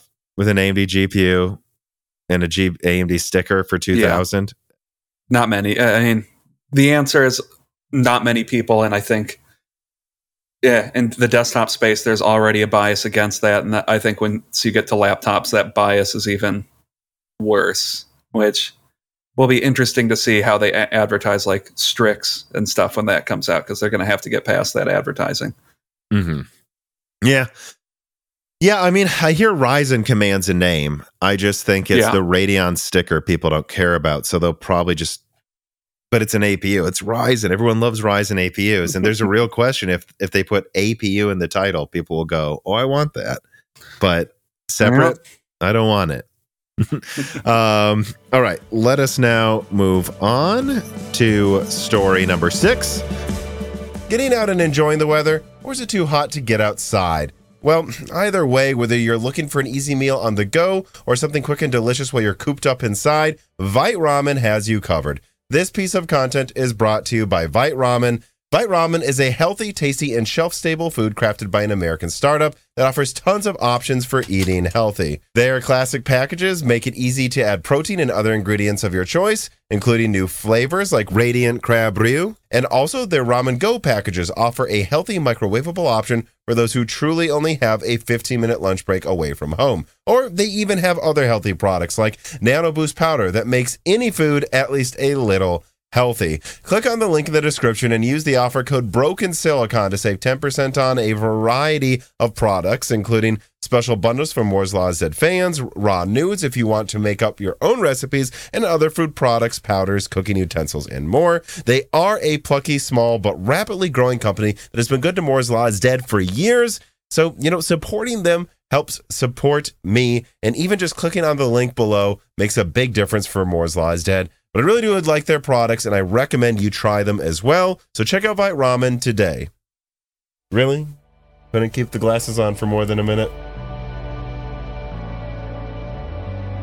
Early Navi 43 and 44 performance and specs leak out. On August 18th, yours truly leaked a few interesting details about Navi 43 and Navi 44 products. Multiple sources stated that they were mid-range. And there's been a lot of consternation out there recently when, I believe Kepler, someone else on Twitter, and then I followed up with like a whole report about why it seems like Navi 4C or Navi 41 and 42 are likely canceled. A lot of people were saying, well, if it's Navi 43, then that means this thing's going to suck. But the leak I put out suggested everyone said mid-range for both of them. Both Navi 43 and Navi 44 are distinctly labeled as mid-range, meaning from my perspective, I would assume that Navi 44 then is at least in the performance tier for next year and the following year that we see Navi 33 in now, at a minimum, if they're calling it mid-range, I'd say. Mm-hmm. And I think it's worth, remembering that, I also put out that there was a pitch for 64 compute units as the design for Navi 43, and then 32 for Navi 44.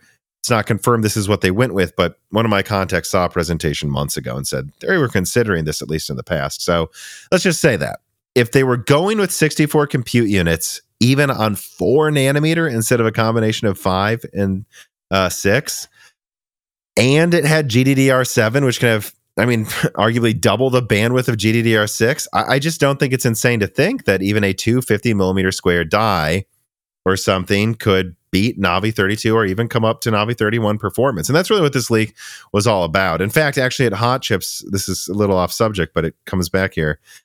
Phoenix doubles the transistor count between Rembrandt and Phoenix. It has doubled the transistors and a 15% smaller die because it went from 6 to 4 nanometer. That means they could go, if they took Navi 33, 200 millimeter square die, they could get to Navi 32 transistor counts possibly. So I think people are really sleeping on what this means. Even if it was a 300 millimeter squared or smaller monolithic die, it's going to 4 nanometer and it has access to GDDR7, which nothing has access to right now. It could still be as strong as current gen flagships, which is exciting. And another important part of that leak, though, was that I added some context to AMD canceling Navi 4C that it wasn't because they don't think they could get it to work.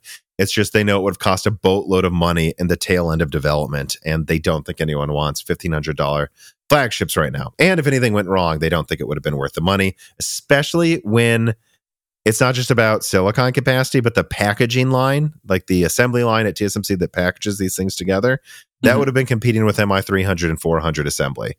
So that's probably why they canceled it too. But anyways, what do you think about this leak? It was meant to be kind of a more optimistic argument for why, if you're so mad at top RDNA 4 being canceled, it still might be what you want it to be anyways. Yeah, if it's 64 compute units, I would be surprised if it matched top Navi 31, but I don't know. It's believable that it could reach like 7900 XT levels, and I don't know if it did that. That wouldn't be a terrible new generation if it were low enough priced, and if they are further developing their software stack a lot more. I think this is kind of a generation that we've talked about being desirable. Obviously, I would prefer, even if it's only beating the 7900 XTX by like 10%, I would prefer it does that than lose to the 7900 XTX. But these things happen. I do think from like a public perception view, if it doesn't beat a 7900 XTX, that would be a pretty bad look for it. A pretty bad PR look, unless they sold it for like $500. $500. Well, they could though. If it's going from Navi 32, which is a $500 card, 200 millimeter squared of 5 nanometer, and then what is that, like 130 millimeter squared of 6 nanometer? This could just be 300 millimeter squared of 4 nanometer alone, which isn't that much more expensive or any more expensive than 5. So there's a chance you could be looking at something that they could sell for $500, certainly less than $600. And that's where it becomes, if it beats the 7900 XTX and therefore is around a 4090 even for less than half the price of a 4090, well, I think everyone's way more excited about that. For me, I think it needs to match the 7900 XT. Like that's what Polaris did. It didn't like beat the 290X, certainly not the 390X, but it was kind of there. Mm-hmm. It needs to be as good as the 7900 XT for 500 or less. That's what it really needs to do, I think.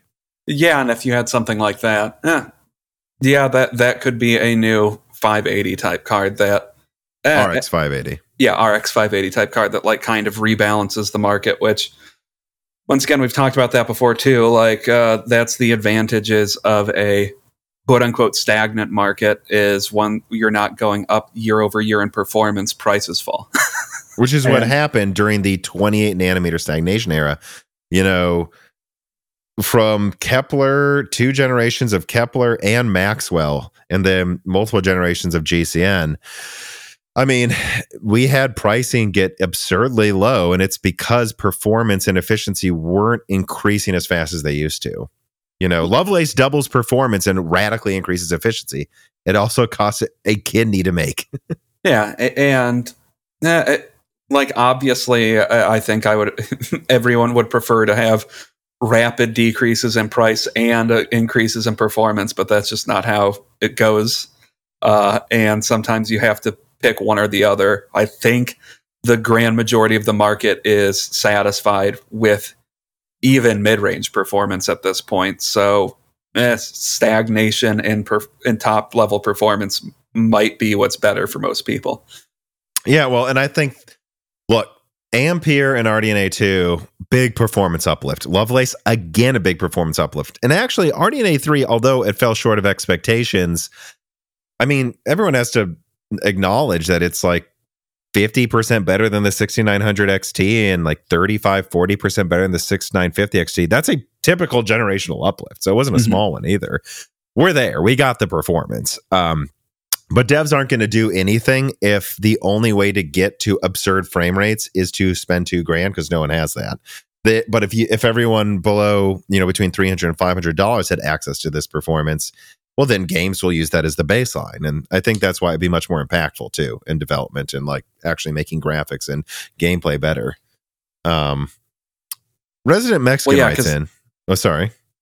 Oh, I was just going to say, because that can be the other issue with rapidly increasing performance, is it's just like, oh yeah, the textures get way higher resolution to a degree that you don't even notice what they're improving anymore, or they just start tessellating random things, or a series of random BS to push that new level of performance that doesn't functionally give you anything. Yeah. Well, and I mean, you'd say developers still haven't even caught up to CPUs. Our CPUs are so much stronger than what we had 5 years ago. I know. That I think we're just starting to see developers do things with it. And it would be, even next year, it would be better if we got crazy CPU performance at 500 or lower than if there was some crazy tiled absurdity that costs $1,000 to get to something new. You want flagship of last gen to get cheaper, or the uplifts aren't really going to help gamers. Yeah. Resident Mexican writes in and says, "Hello, Tom and Dan. Since you leaked that high-end RDNA 4 is canceled, do you think that AMD will take this opportunity to work extra hard on their software features and drivers? Even though AMD GPUs usually has better overall price to performance, they're always behind on software features, it feels like, lately." Yes. And that's something I brought up with high yield. I realized live during our conversation. I think there's, you look at DLSS 3.5 next to FSR 3 and you go, is there a point in AMD trying to charge $2,000? Like, let's say AMD launched Navi 4C, which we leaked the configuration of it on the last Broken Silicon, News Broken Silicon. Do you think there would be a point in AMD launching a $2,000 graphics card that beats NVIDIA's $1,800 5090, let's say, if its software was just way worse? Is any enthusiast actually going to choose the $2,000 AMD card, even if it wins by 20% in raster, if FSR is way behind? I know my answer is no. They need to catch up in software, unless they can launch something that has like 50% more raster for the same price. But I don't think Navi 4C would have. I think it would have cost more to make, and people aren't going to spend more for AMD unless they catch up to NVIDIA and everything. I think they're going to be taking their time next year to solve this problem, hopefully. Oh, yeah, and I mean, you have to look at it. If Navi 33, or not 33, if Navi 43 is going to end up having 64 compute units, just imagine what 31 was supposed to have. I mean, if they would have launched that would have been presumably a massive gen over gen uplift. Conservatively, I think probably 144. Yeah, and I don't know if that means that now AMD is selling cards for $2,000. I don't really care. Yeah. Right. You got the 7900 XTX because you got it for $800 with Resident Evil 4. It may have been like $850. I don't know. Yeah. And you were never going to get it for $1,500. So you're more happy it actually went down in price. Yes. Sans writes in and he says, hello, fellow nerds. Do you think that AMD will reuse the Navi 31 and 32 packaging for lower end die configurations in the future? An example could be some sort of, I don't know, Navi 53 configuration, having two MCDs using 6 nanometer and then one 100 millimeter squared 3 nanometer GCD. I actually put this on the script days ago and thought about it ahead of time. Like, my answer is, I guess I could see them trying that. But there was a variant of Navi 33 that was just that. Like there were two versions they had on the table. One that had more compute units, bandwidth, and the ability to have not just, I think, MCDs, but stack them. So a lot stronger. And then an option for this monolithic 200 millimeter squared 6 nanometer offering we got today in the 7600. And they said they didn't think it was worth the chiplets. They didn't think it was worth it. Like the performance increase, the price to make it was not worth it. If they made that decision last year, I'm going to assume they're not going to change their mind next year, right? And when I hear that Navi 43 and 44 are both monolithic, which I do hear that, I don't think so. I just don't think. And honestly, anything that's below 200 millimeter squared should probably be monolithic, usually or almost always, right? The only reason, by the way, I think Ryzen on desktop uses 3 chiplets is because it shares it with Epic. That's it. Like, yeah, that makes sense. It didn't share it with Epic, I don't think they would have made that a monolithic. Yeah, I mean, there's just not a reason, like what he says. I mean, how big would that total package even be? Like, yeah, that would be less than 200 millimeters. So yeah. So why make 2 MCDs and a 100 millimeter squared die if you can make a 130 millimeter squared total 3 nanometer die that's even more efficient and probably doesn't cost that much more to make at a certain point? I think that's what they would choose to do. In fact, I'd even argue I don't know if they should have made Navi 32. Yeah.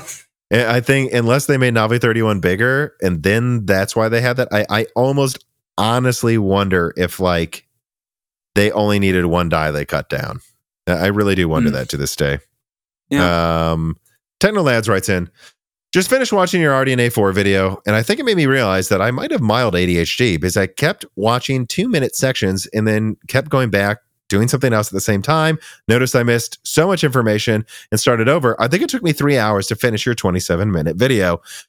Honestly, I do have diagnosed ADHD, have for most of my life, Technolads, and I do that sometimes with videos, like especially like a complex like real life lore or Peyrune YouTube video or something. I'll like, oh, let me do this while I'm doing something else, and like, or like economics explained, and I'm like, I missed the entire argument for why this economy works that way. Like, I need to start over. I think there are some videos I've had to watch like 3 times, even though they're 15 minutes long. But anyways, this question: how do you think Navi 43 and laptops will be branded? Do you think it will be 8700M, 8800M? Do you think we could see Asus switch back to AMD in their G14 with RDNA 4, since those usually use mid-range dies anyways, and have something that demolishes the 4090 mobile before NVIDIA has a Blackwell offering? If that is the case, would there be a possibility that NVIDIA could release 8102 on laptop? No, it's too big. At least within reason. Like, it's anything's possible, but widespread, no, that's too big of a die. I mean, I don't know. Right now, I think they call the 7600 the 7700M. So I think you've got your answer probably right there. And if what NVIDIA is doing in laptop, which remember, AMD is competing with NVIDIA, not in a vacuum, is anything to go by, I mean, it'll probably be an 8800M. Right? I mean, it could be. I mean, NVIDIA is calling their 4060 Ti die a 4070 8GB on laptop. So if that trend continues, yeah, I'd expect them to call it an 8700M, which, Strix Halo is 40 compute units of RDNA 3.5. So we're looking at a dedicated card here that's probably double the performance or something, maybe, of Strix Halo. Yeah, I think 8700 then at least. Yeah, I mean, it also remains to be seen what they'll even call next gen anyways. Like, who knows? Maybe they'll call the Navi 43, the 8800 XT or something. If it comes out, I think they would consider that if it beat the 7900 XTX. Yeah. Although, from what I've heard, 8700 XT is still the thought. Okay. So I would recommend to them that be what they do, but they just launched a 7800 XT that's really a 7800 or arguably 7700 XT at best. So who knows what's going on anymore. QH Freddy writes in and he asks, will NVIDIA ditch the high-end gaming market actually mean that they stop making a 103 die and only sell 102 dies and quadro cards? What if they just make the 102 die smaller and basically say, if you want more AI performance, you have to go with the big pure compute A100, H100 like cards? What if they just ditch 102 and 103 class dies altogether? Oh, so he's talking about, like, I've heard, like, if NVIDIA comes to the conclusion that people aren't interested in buying $2,000 graphics cards, they might say, all right, 103 die it is, called it the 6080 and we're out. Mm-hmm. He's like saying, do you think they would actually even stop making 103 or what would they do? Yeah, I mean, I think what you'd probably see is one of two things. I mean, they'd focus more on like the Hopper end of it, where maybe they'll have several dies just for AI, and then they have a 103 die that's their biggest one. I think that, yeah, that is what they would do in this scenario. Or the alternative is they do have a 102 die, but kind of actually, we've seen this before, people, like Kepler, it comes out way later than the main gaming dies that they're calling a stronger card than they really are. And the Titan wasn't when it first came out, but it's heavily cut down. Let's remember the 3090 is like cut down 4% over the 3090 Ti that eventually came out, and also the A6000 from back then. The 4090 is cut down, I believe, 12%. So I could see what happens is there's a 5090 that's cut down like 25% or something. Like this is the yields they're not selling to prosumers. And then they just always leave that option to launch like a 30% stronger 5090 Ti if there's ever a threat whatsoever. I think that's what we'll see at first. And eventually I don't know. Maybe they design 103 dies that are right up against the 2 nanometer reticle limit of like 400 millimeters squared. And then that's where they stop. I mean, yeah, there's a possibility, I suppose. Remember, the 1080 Ti is a 102 die that I think is like 450 millimeters squared. So they already got close to the die size of a 103 die already in a previous gen. Yeah, I know their internal code names, so there's probably more of a rigid reason of why they call them the things they do, but they can swap the names around to an extent still. Yeah. So, I don't know. Maybe they just end up calling what would normally be the 103 die or something the 102 die, and that's cut down version of that still gets to gamers. Okay, Hayubu writes in and says, hello, Tom. I've been a listener for a few years now. Well, thank you. And I just recently became a patron. Well, thank you and welcome. On Broken Silicon 219, you mentioned the 4090 did it in terms of performance to enable photorealism, among other things. And now the next challenge was to make that level of performance affordable to the mainstream, so developers will actually build games for that level of performance. Will the next generation, not refreshes or mid-gen updates of consoles, do that? I think so. I mean, rumors I've seen of the PS5 Pro, which to be fair, I can only verify there is a PS5 Pro design. I don't have, from my sources, the specs of it.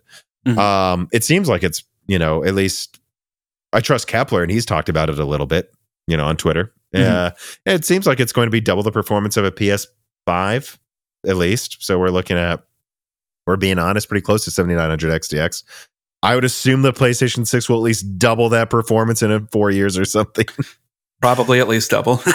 Yeah, maybe so 3X. Maybe 4X it. And so, yeah, I think we'll be well beyond 4090 performance in the PlayStation 6. And we'll probably have games that go for photorealism at 60 hertz or 45 hertz. And there will be some games that just choose to not be photorealistic, say they locked 120 hertz. Mm-hmm. But I think we're absolutely with the PlayStation 6, we're going to see that. All right. Well, let us move on from all of the stories that I actually enjoy covering to the one that I feel like I have to cover at gunpoint with story number 7. I just labeled this Linus Tech Tips controversy. There will be links in the description. I think for the most part, actually, what I've seen over the past, it's funny. I think this all came out actually right after the last news episode in my live stream, which thank you, Fate. I didn't want to have to cover that without taking time to decide if I want to or not. I didn't want to have a knee-jerk opinion on this really for two reasons. Like, number one, I don't care that much. It's not that I don't care about some of the things alleged. It's just I want to talk about Zen 5, Arrow Lake, Blackwell, and RDNA 4, not drama.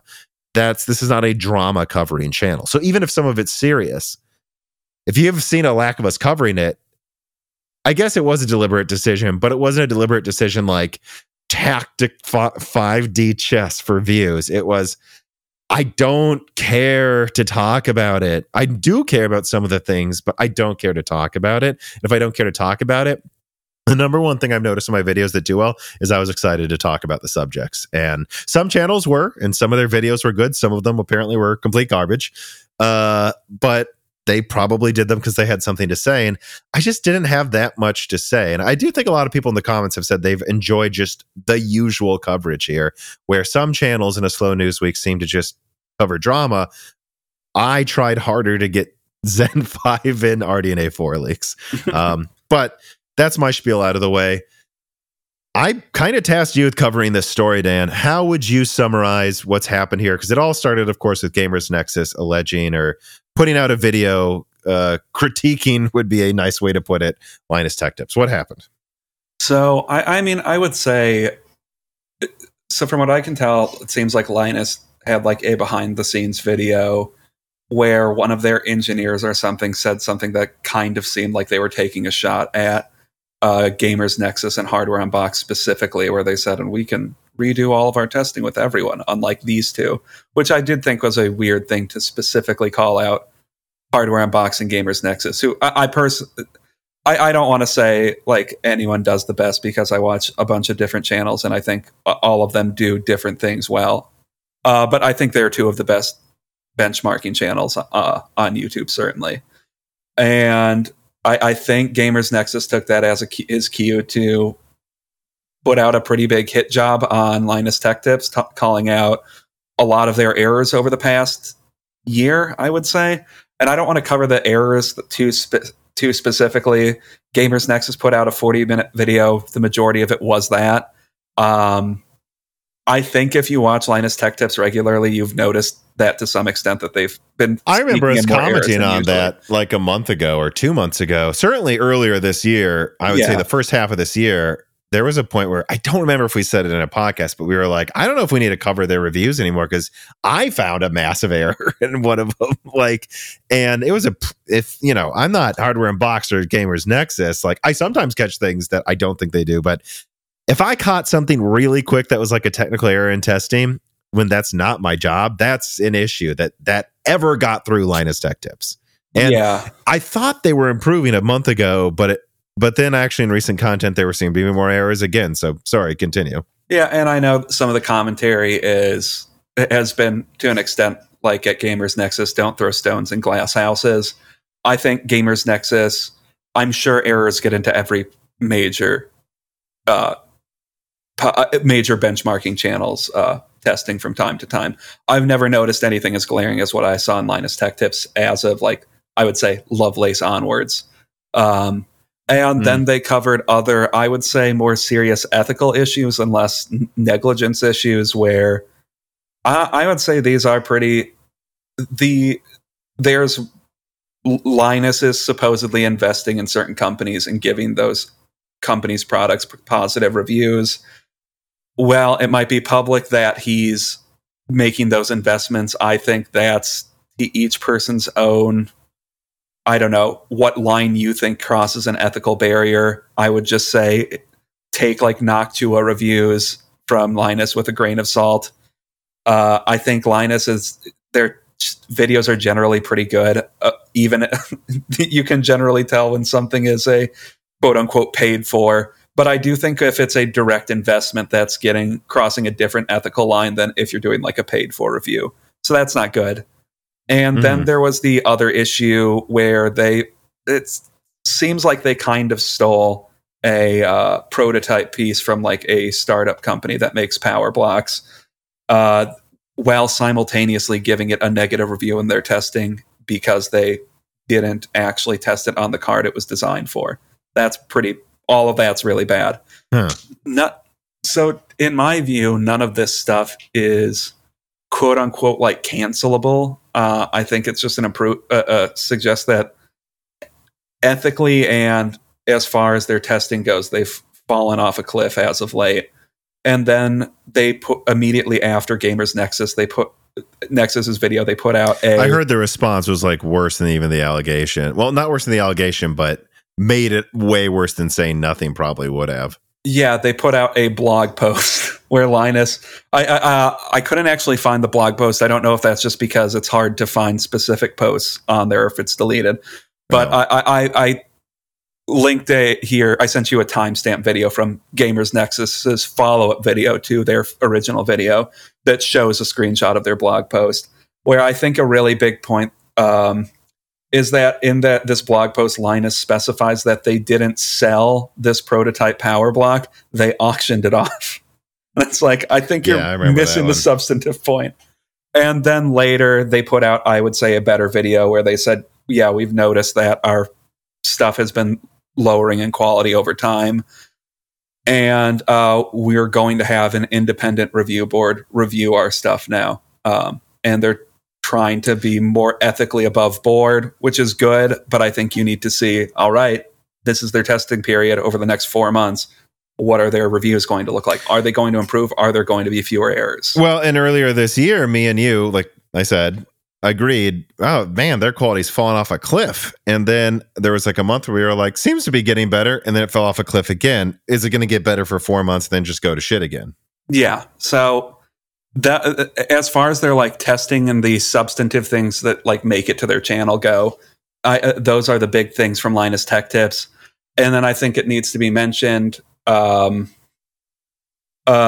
although you have to acknowledge that it's a he said, she said. These allegations aren't directly linked to Linus, but people at the company.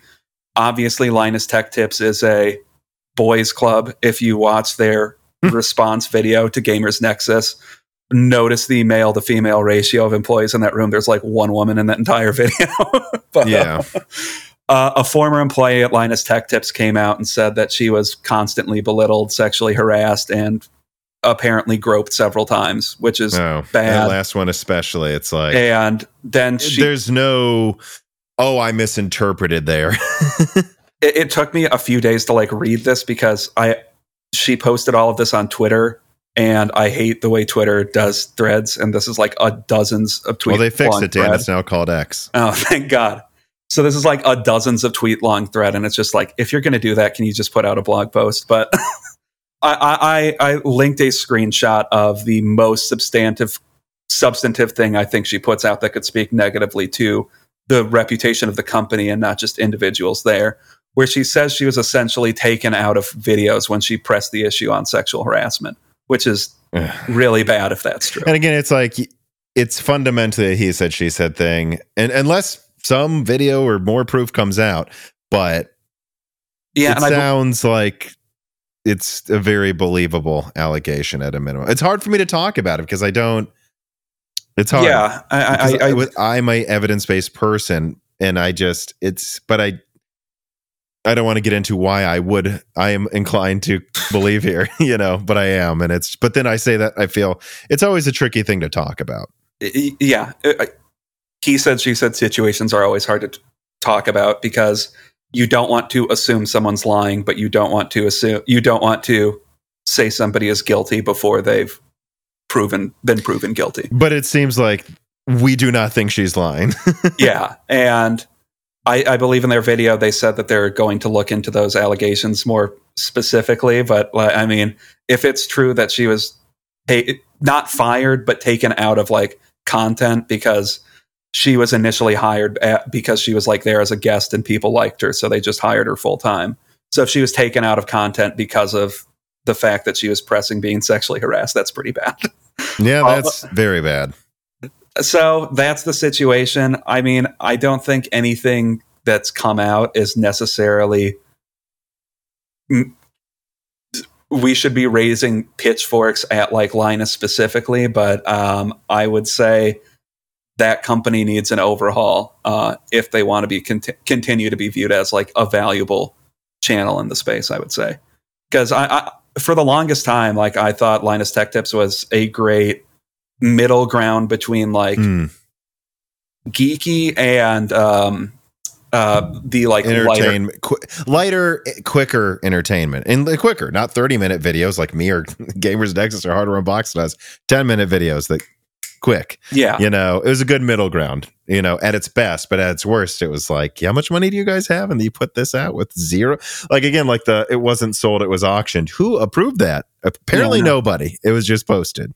Yeah, because like, well, if you're putting out reviews that are less in depth than like some of the channels that don't get as many views, like Hardware Unboxing, Gamers Nexus, although they're still huge channels in their own right. Yeah. If 10 times more people are watching a Linus Tech Tips review and like a quarter of their benchmarks have some error in them, well, how much good is that actually doing for informing people? Mm-hmm. Yeah. Yeah. And it's like, because I won't say the names of the channels, but there are some channels that benchmark that can't seem to do anything competently, and yet people are watching them. It'd be nice if there was someone in the middle there. And there was sometimes where it seemed like they were, but sometimes where I was like, well, if you're only entertainment, I have no reason to ever watch anything you do. Yeah. So, I mean, would you say anything else? I guess let me just get to this reader mail. Dova X writes in and says, hello, Tom and Dan. Well, Tom and Dan. I don't know if that's an intentional slight or not, but I think it is. What are your thoughts about the issues of the relationship between Linus Tech Tips and brands like Noctua or Asus? Context, and here's a timestamp to it. Did you look into this? What is the context here? The context is that they have some like co-branded Noctua screwdrivers or something. So obviously they have a brand deal and they typically positively review Noctua parts. So I mean, not good. But in general, if you're up front that something is a quote unquote paid for review or something like that, I don't think it's crossing that big of an ethical boundary. But if he has like stake in some of these companies and he's doing reviews for some of these companies, that's, I think, crossing a barrier that they need to put a stop to as well. Yeah. I don't know any of these specific things because I really only checked Linus Tech Tips if there was something really weird they were doing, like they set up 16K, how hard does it crush your performance? I just thought that was interesting. Mm-hmm. Or, they reviewed the 4080, so I guess let me watch this. Video's only like, shorter than everyone else's, so I can throw this on top for another opinion before I get to my analysis. But what I'm saying is I always skipped any of those videos anyway, so. Yeah. Yeah, that's the problem is I typically only watch their reviews. So the more questionable content by them, I think I probably just miss by default because I'm less interested in those videos.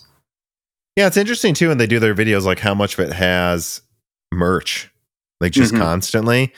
And from what I can tell, because at least we made enough money to pay me, you, Gerard, like so we can churn out multiple pieces of content a week that I think we keep high quality. I've noticed like you want a base from Patreon typically. Then you grow with ads. I've seen Colin Moriarty at Sacred Symbols basically confirm this too. Like, then the ads can become a much larger proportion than you'd think. After that is when you go for merch. It's really not worth trying to sell merch to 200 people. But once you get into the tens of millions, that's where actually merch, they may be making more money in merch than their ad deals. If they're selling it to millions of people. And it's just interesting to see how much of that there is. And you just got to, that's why I think, for the size of our channel, the amount of patrons we have is huge. And I think trying to focus on that first means if you get this feeling, and what I'm about to do for an ad deal, does this feel a little crummy?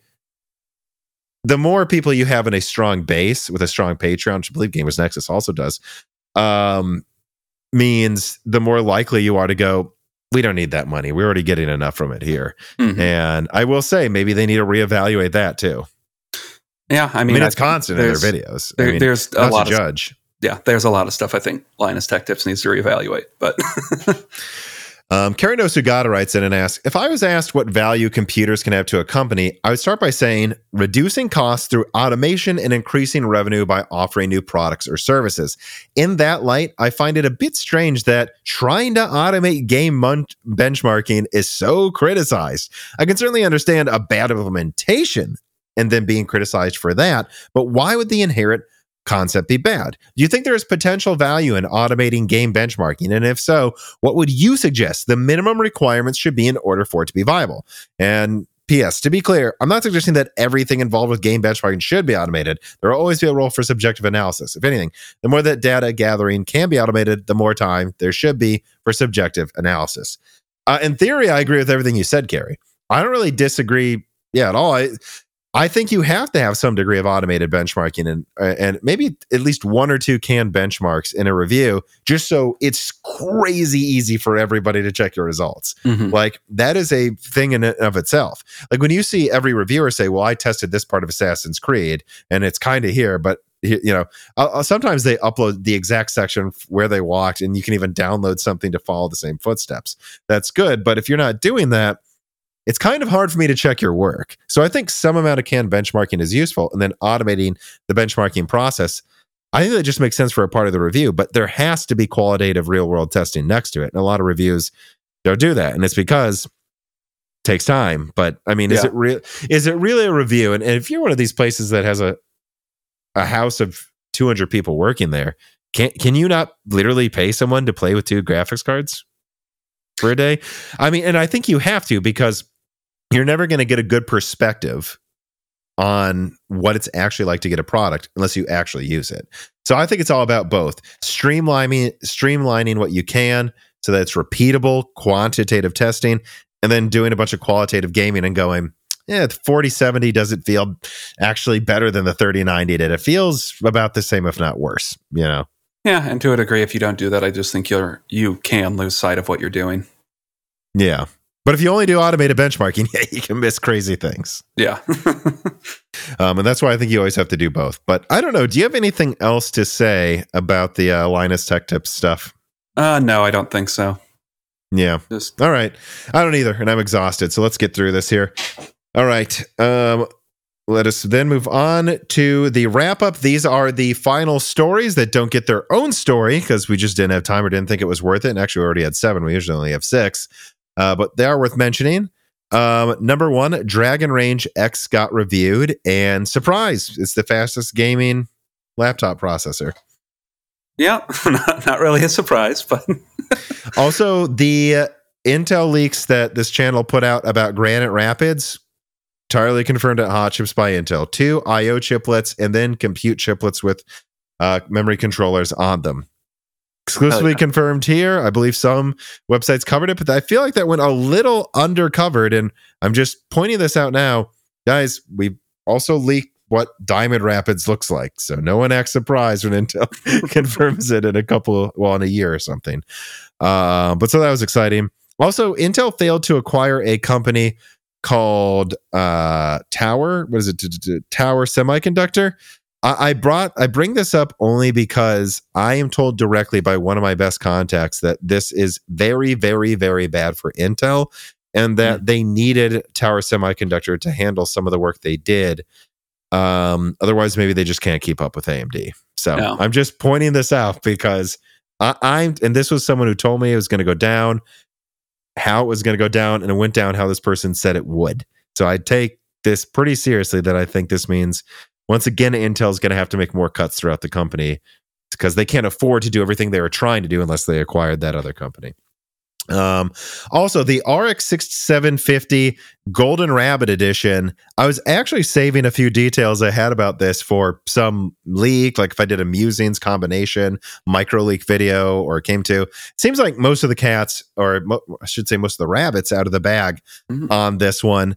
I mean, look, the only thing I would add on to what video cards leaked, which is that the Golden Rabbit Edition 6750 10 gigabyte is actually a 6700 with like a 6750 TDP, which is very underwhelming. And I would be surprised if it matched a 6700 XT, even if clocked that fast. I've also heard there's a 12 gigabyte model still, though, and I don't really know what that means. Is it Navi 22 cut down or 21 cut down to a 192-bit bus, or is it just a 300 watt 6750 XT? I don't know, but what I do know is both of those things are out there. There is also a 12 gigabyte 6750 Golden Rabbit edition, at least in concept. If they launched or not, I guess I can't confirm. And I'm told the entire point of these products is to try to bring a 4060 killer to the $300 price point in China, with the 4060 supposedly selling well. And so, yeah, they'll have a 6750 Golden Rabbit edition, 10 gigabyte that uses double the energy of the 4060, but it perhaps is 20% stronger with extra RAM at the same price. That's the idea. On the subject of low-end graphics cards, we also have Navi 23 supposedly already end of life. It's not official, but it comes from one of those accounts, that has been pretty reliable in the past, I believe. And it's funny because I've seen a lot of people reporting, why wouldn't they end of life Navi 23, so the 7600 or 6600 XT, 6650 XT, when the 7600 is a cheaper, better version of that, which is true. But also, guys, my understanding is they've made enough Navi 23 for 2 years or something stupid. So not only do they have enough forever, but Navi 33 is less expensive to produce and just better. So yes, no surprises there. And then this popped up last minute before we started recording, or really I think it was from a day ago or something, or the beginning of today. But Intel, there's websites reporting that Intel Arc is well and alive because someone noticed a Battle Mage die in the failure lab in Intel. Hell yeah. Nothing says things are going well than Battle Mage, a product that was announced to come out this year. The only sighting of it has been in a failure analysis lab in Intel. Hell yeah. Guys, there's a lot of failed things that there's pictures of out there, like Navi, that never come out from Radeon and NVIDIA. Just because someone's analyzing why this thing sucks does not mean it's alive and well. But really good reporting, everybody. Trying to point out that Arc's doing well, even though we still don't have the A580. Yep. Don't even have the A580, but we're talking about Battle Mage doing well. Is there any common sense in some reporting here? All right. Let us move on then to the final reader mails, which a lot of these are about Intel stuff that we didn't really have an Intel story, but so we're just going to try to cover your thoughts in the reader mails. Florida Man writes in and says, Tom, regarding rentable units, which were leaked in a recent video or recent pieces of content for Panther Lake and later, is this Intel's big answer to their long ongoing security flaws? Every mitigation they have to implement seems to be related to hyperthreading. Or is this just mean telling server customers to turn it off? So having a completely different approach might help for a while.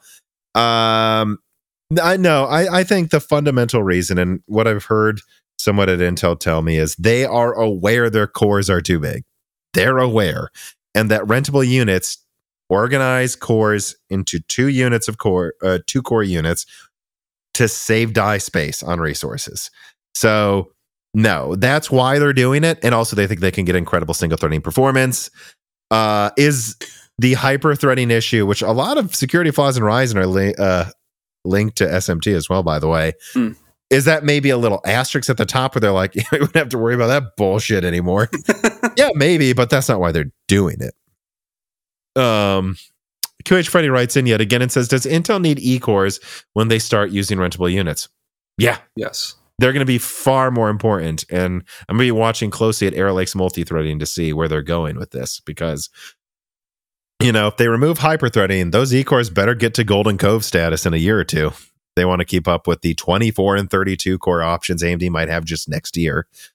Aiden writes in and he says, hi, Tom and Dan.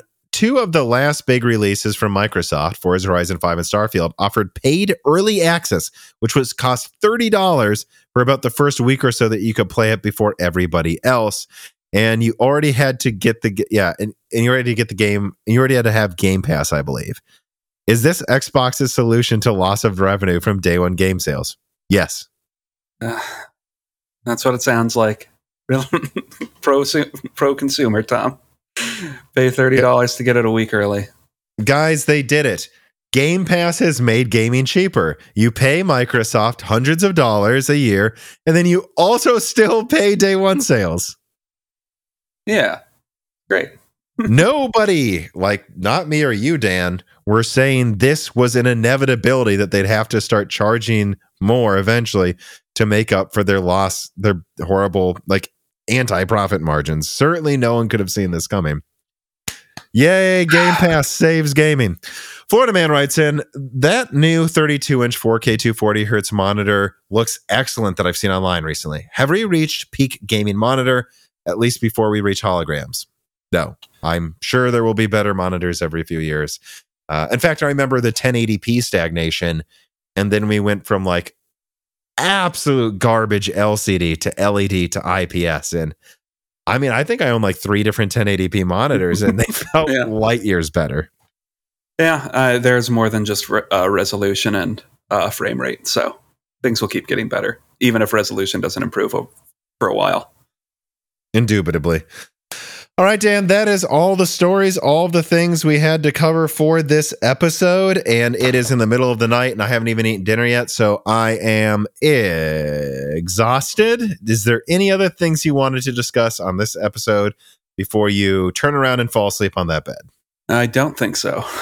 All right. Well, I want to thank you, Dan, for coming on so late. I want to thank everybody for listening. Remember, you'll get this.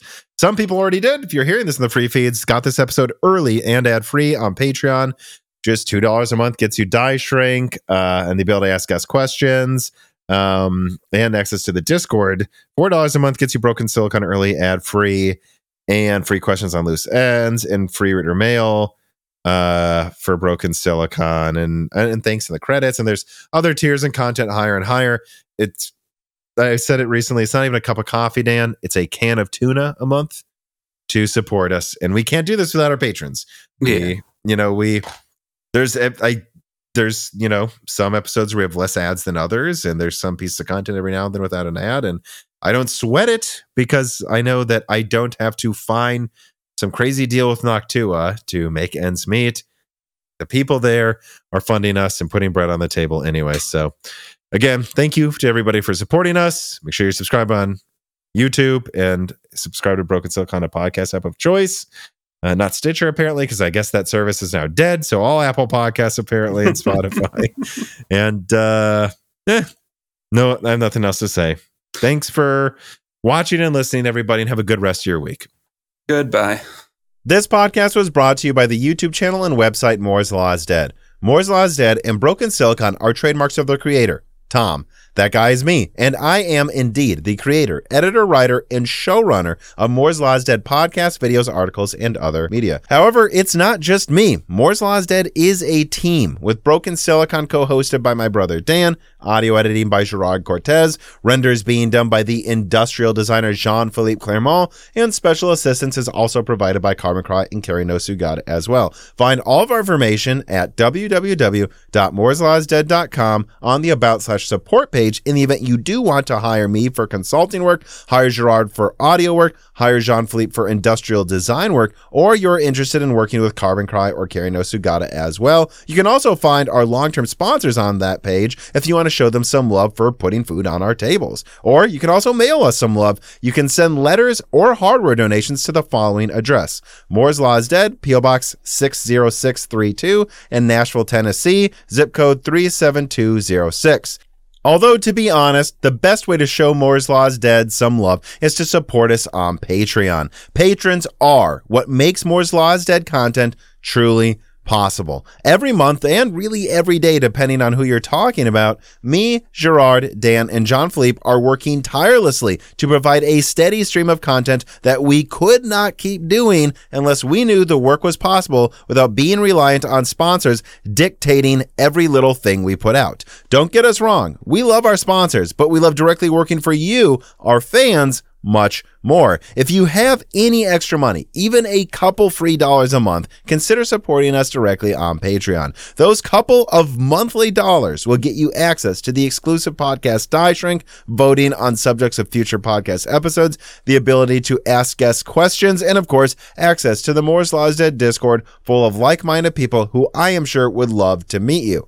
I am one of them. Additionally, higher tiers get access to early, ad-free episodes of Broken Silicon, the ability to ask questions in all Broken Silicon episodes and Loose Ends live streams ahead of the recording, and the entire back catalog of Moore's Law is Dead podcasts, in addition to having thanks in the credits of videos and podcasts depending on the tier, with other perks available as well. And hey, if you cannot afford to support us directly every month, please do share Moore's Law is Dead videos and podcasts with friends and family, and on social media and websites like Reddit, and give Broken Silicon a 5-star review on Apple Podcasts or your preferred podcast app of choice. All of this does really help us so much. But like I said, this podcast would not be possible without the patrons directly providing predictable and reliable support every month. And so now it is time to give a personal thanks to the greatest of the fans. The following supporters are at the 10 gigahertz or higher supported levels: Brad Bedlin, Drita Foles, E. Jits, Daniel D., Aaron Close, Jen Rauter, Daniel Hyde, Brian Riggleman, Sam Miller, MJV1, Deke, GC Ziggy, Asenius Chalmers, Jem Ferreira, Andrew S., Falco Malev, General Drips, Jensen Wang, Nathan Mose, Eric Jackson, Sarcastro,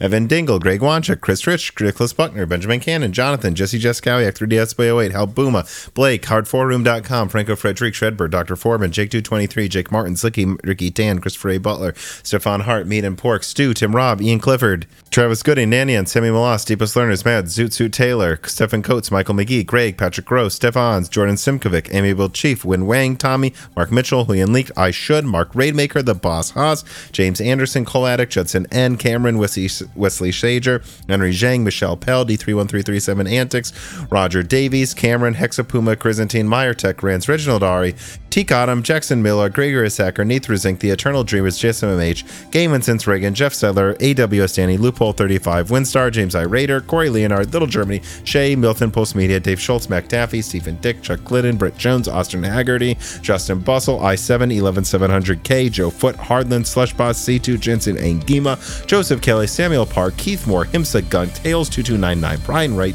John Sisyphos, Earth Taurus, The Forbidden Juice, Fenty CC, Kiko Sato, Toka, RB Racer, Me, Vale Vega, AC, Colin Tadards, Lord Starstream, Michael Cozy, Dr. J. Mads, Alex Vega, Free D, John Swin, Ronan BC, Terminal Junkie, Brian Wright, Jed Baldwin, Joe LaMartina, Kikum, Albert Gunn, Solarized 80, Christopher Ricks, Jamie Whitworth, and of course, thank you to Sahara for the music.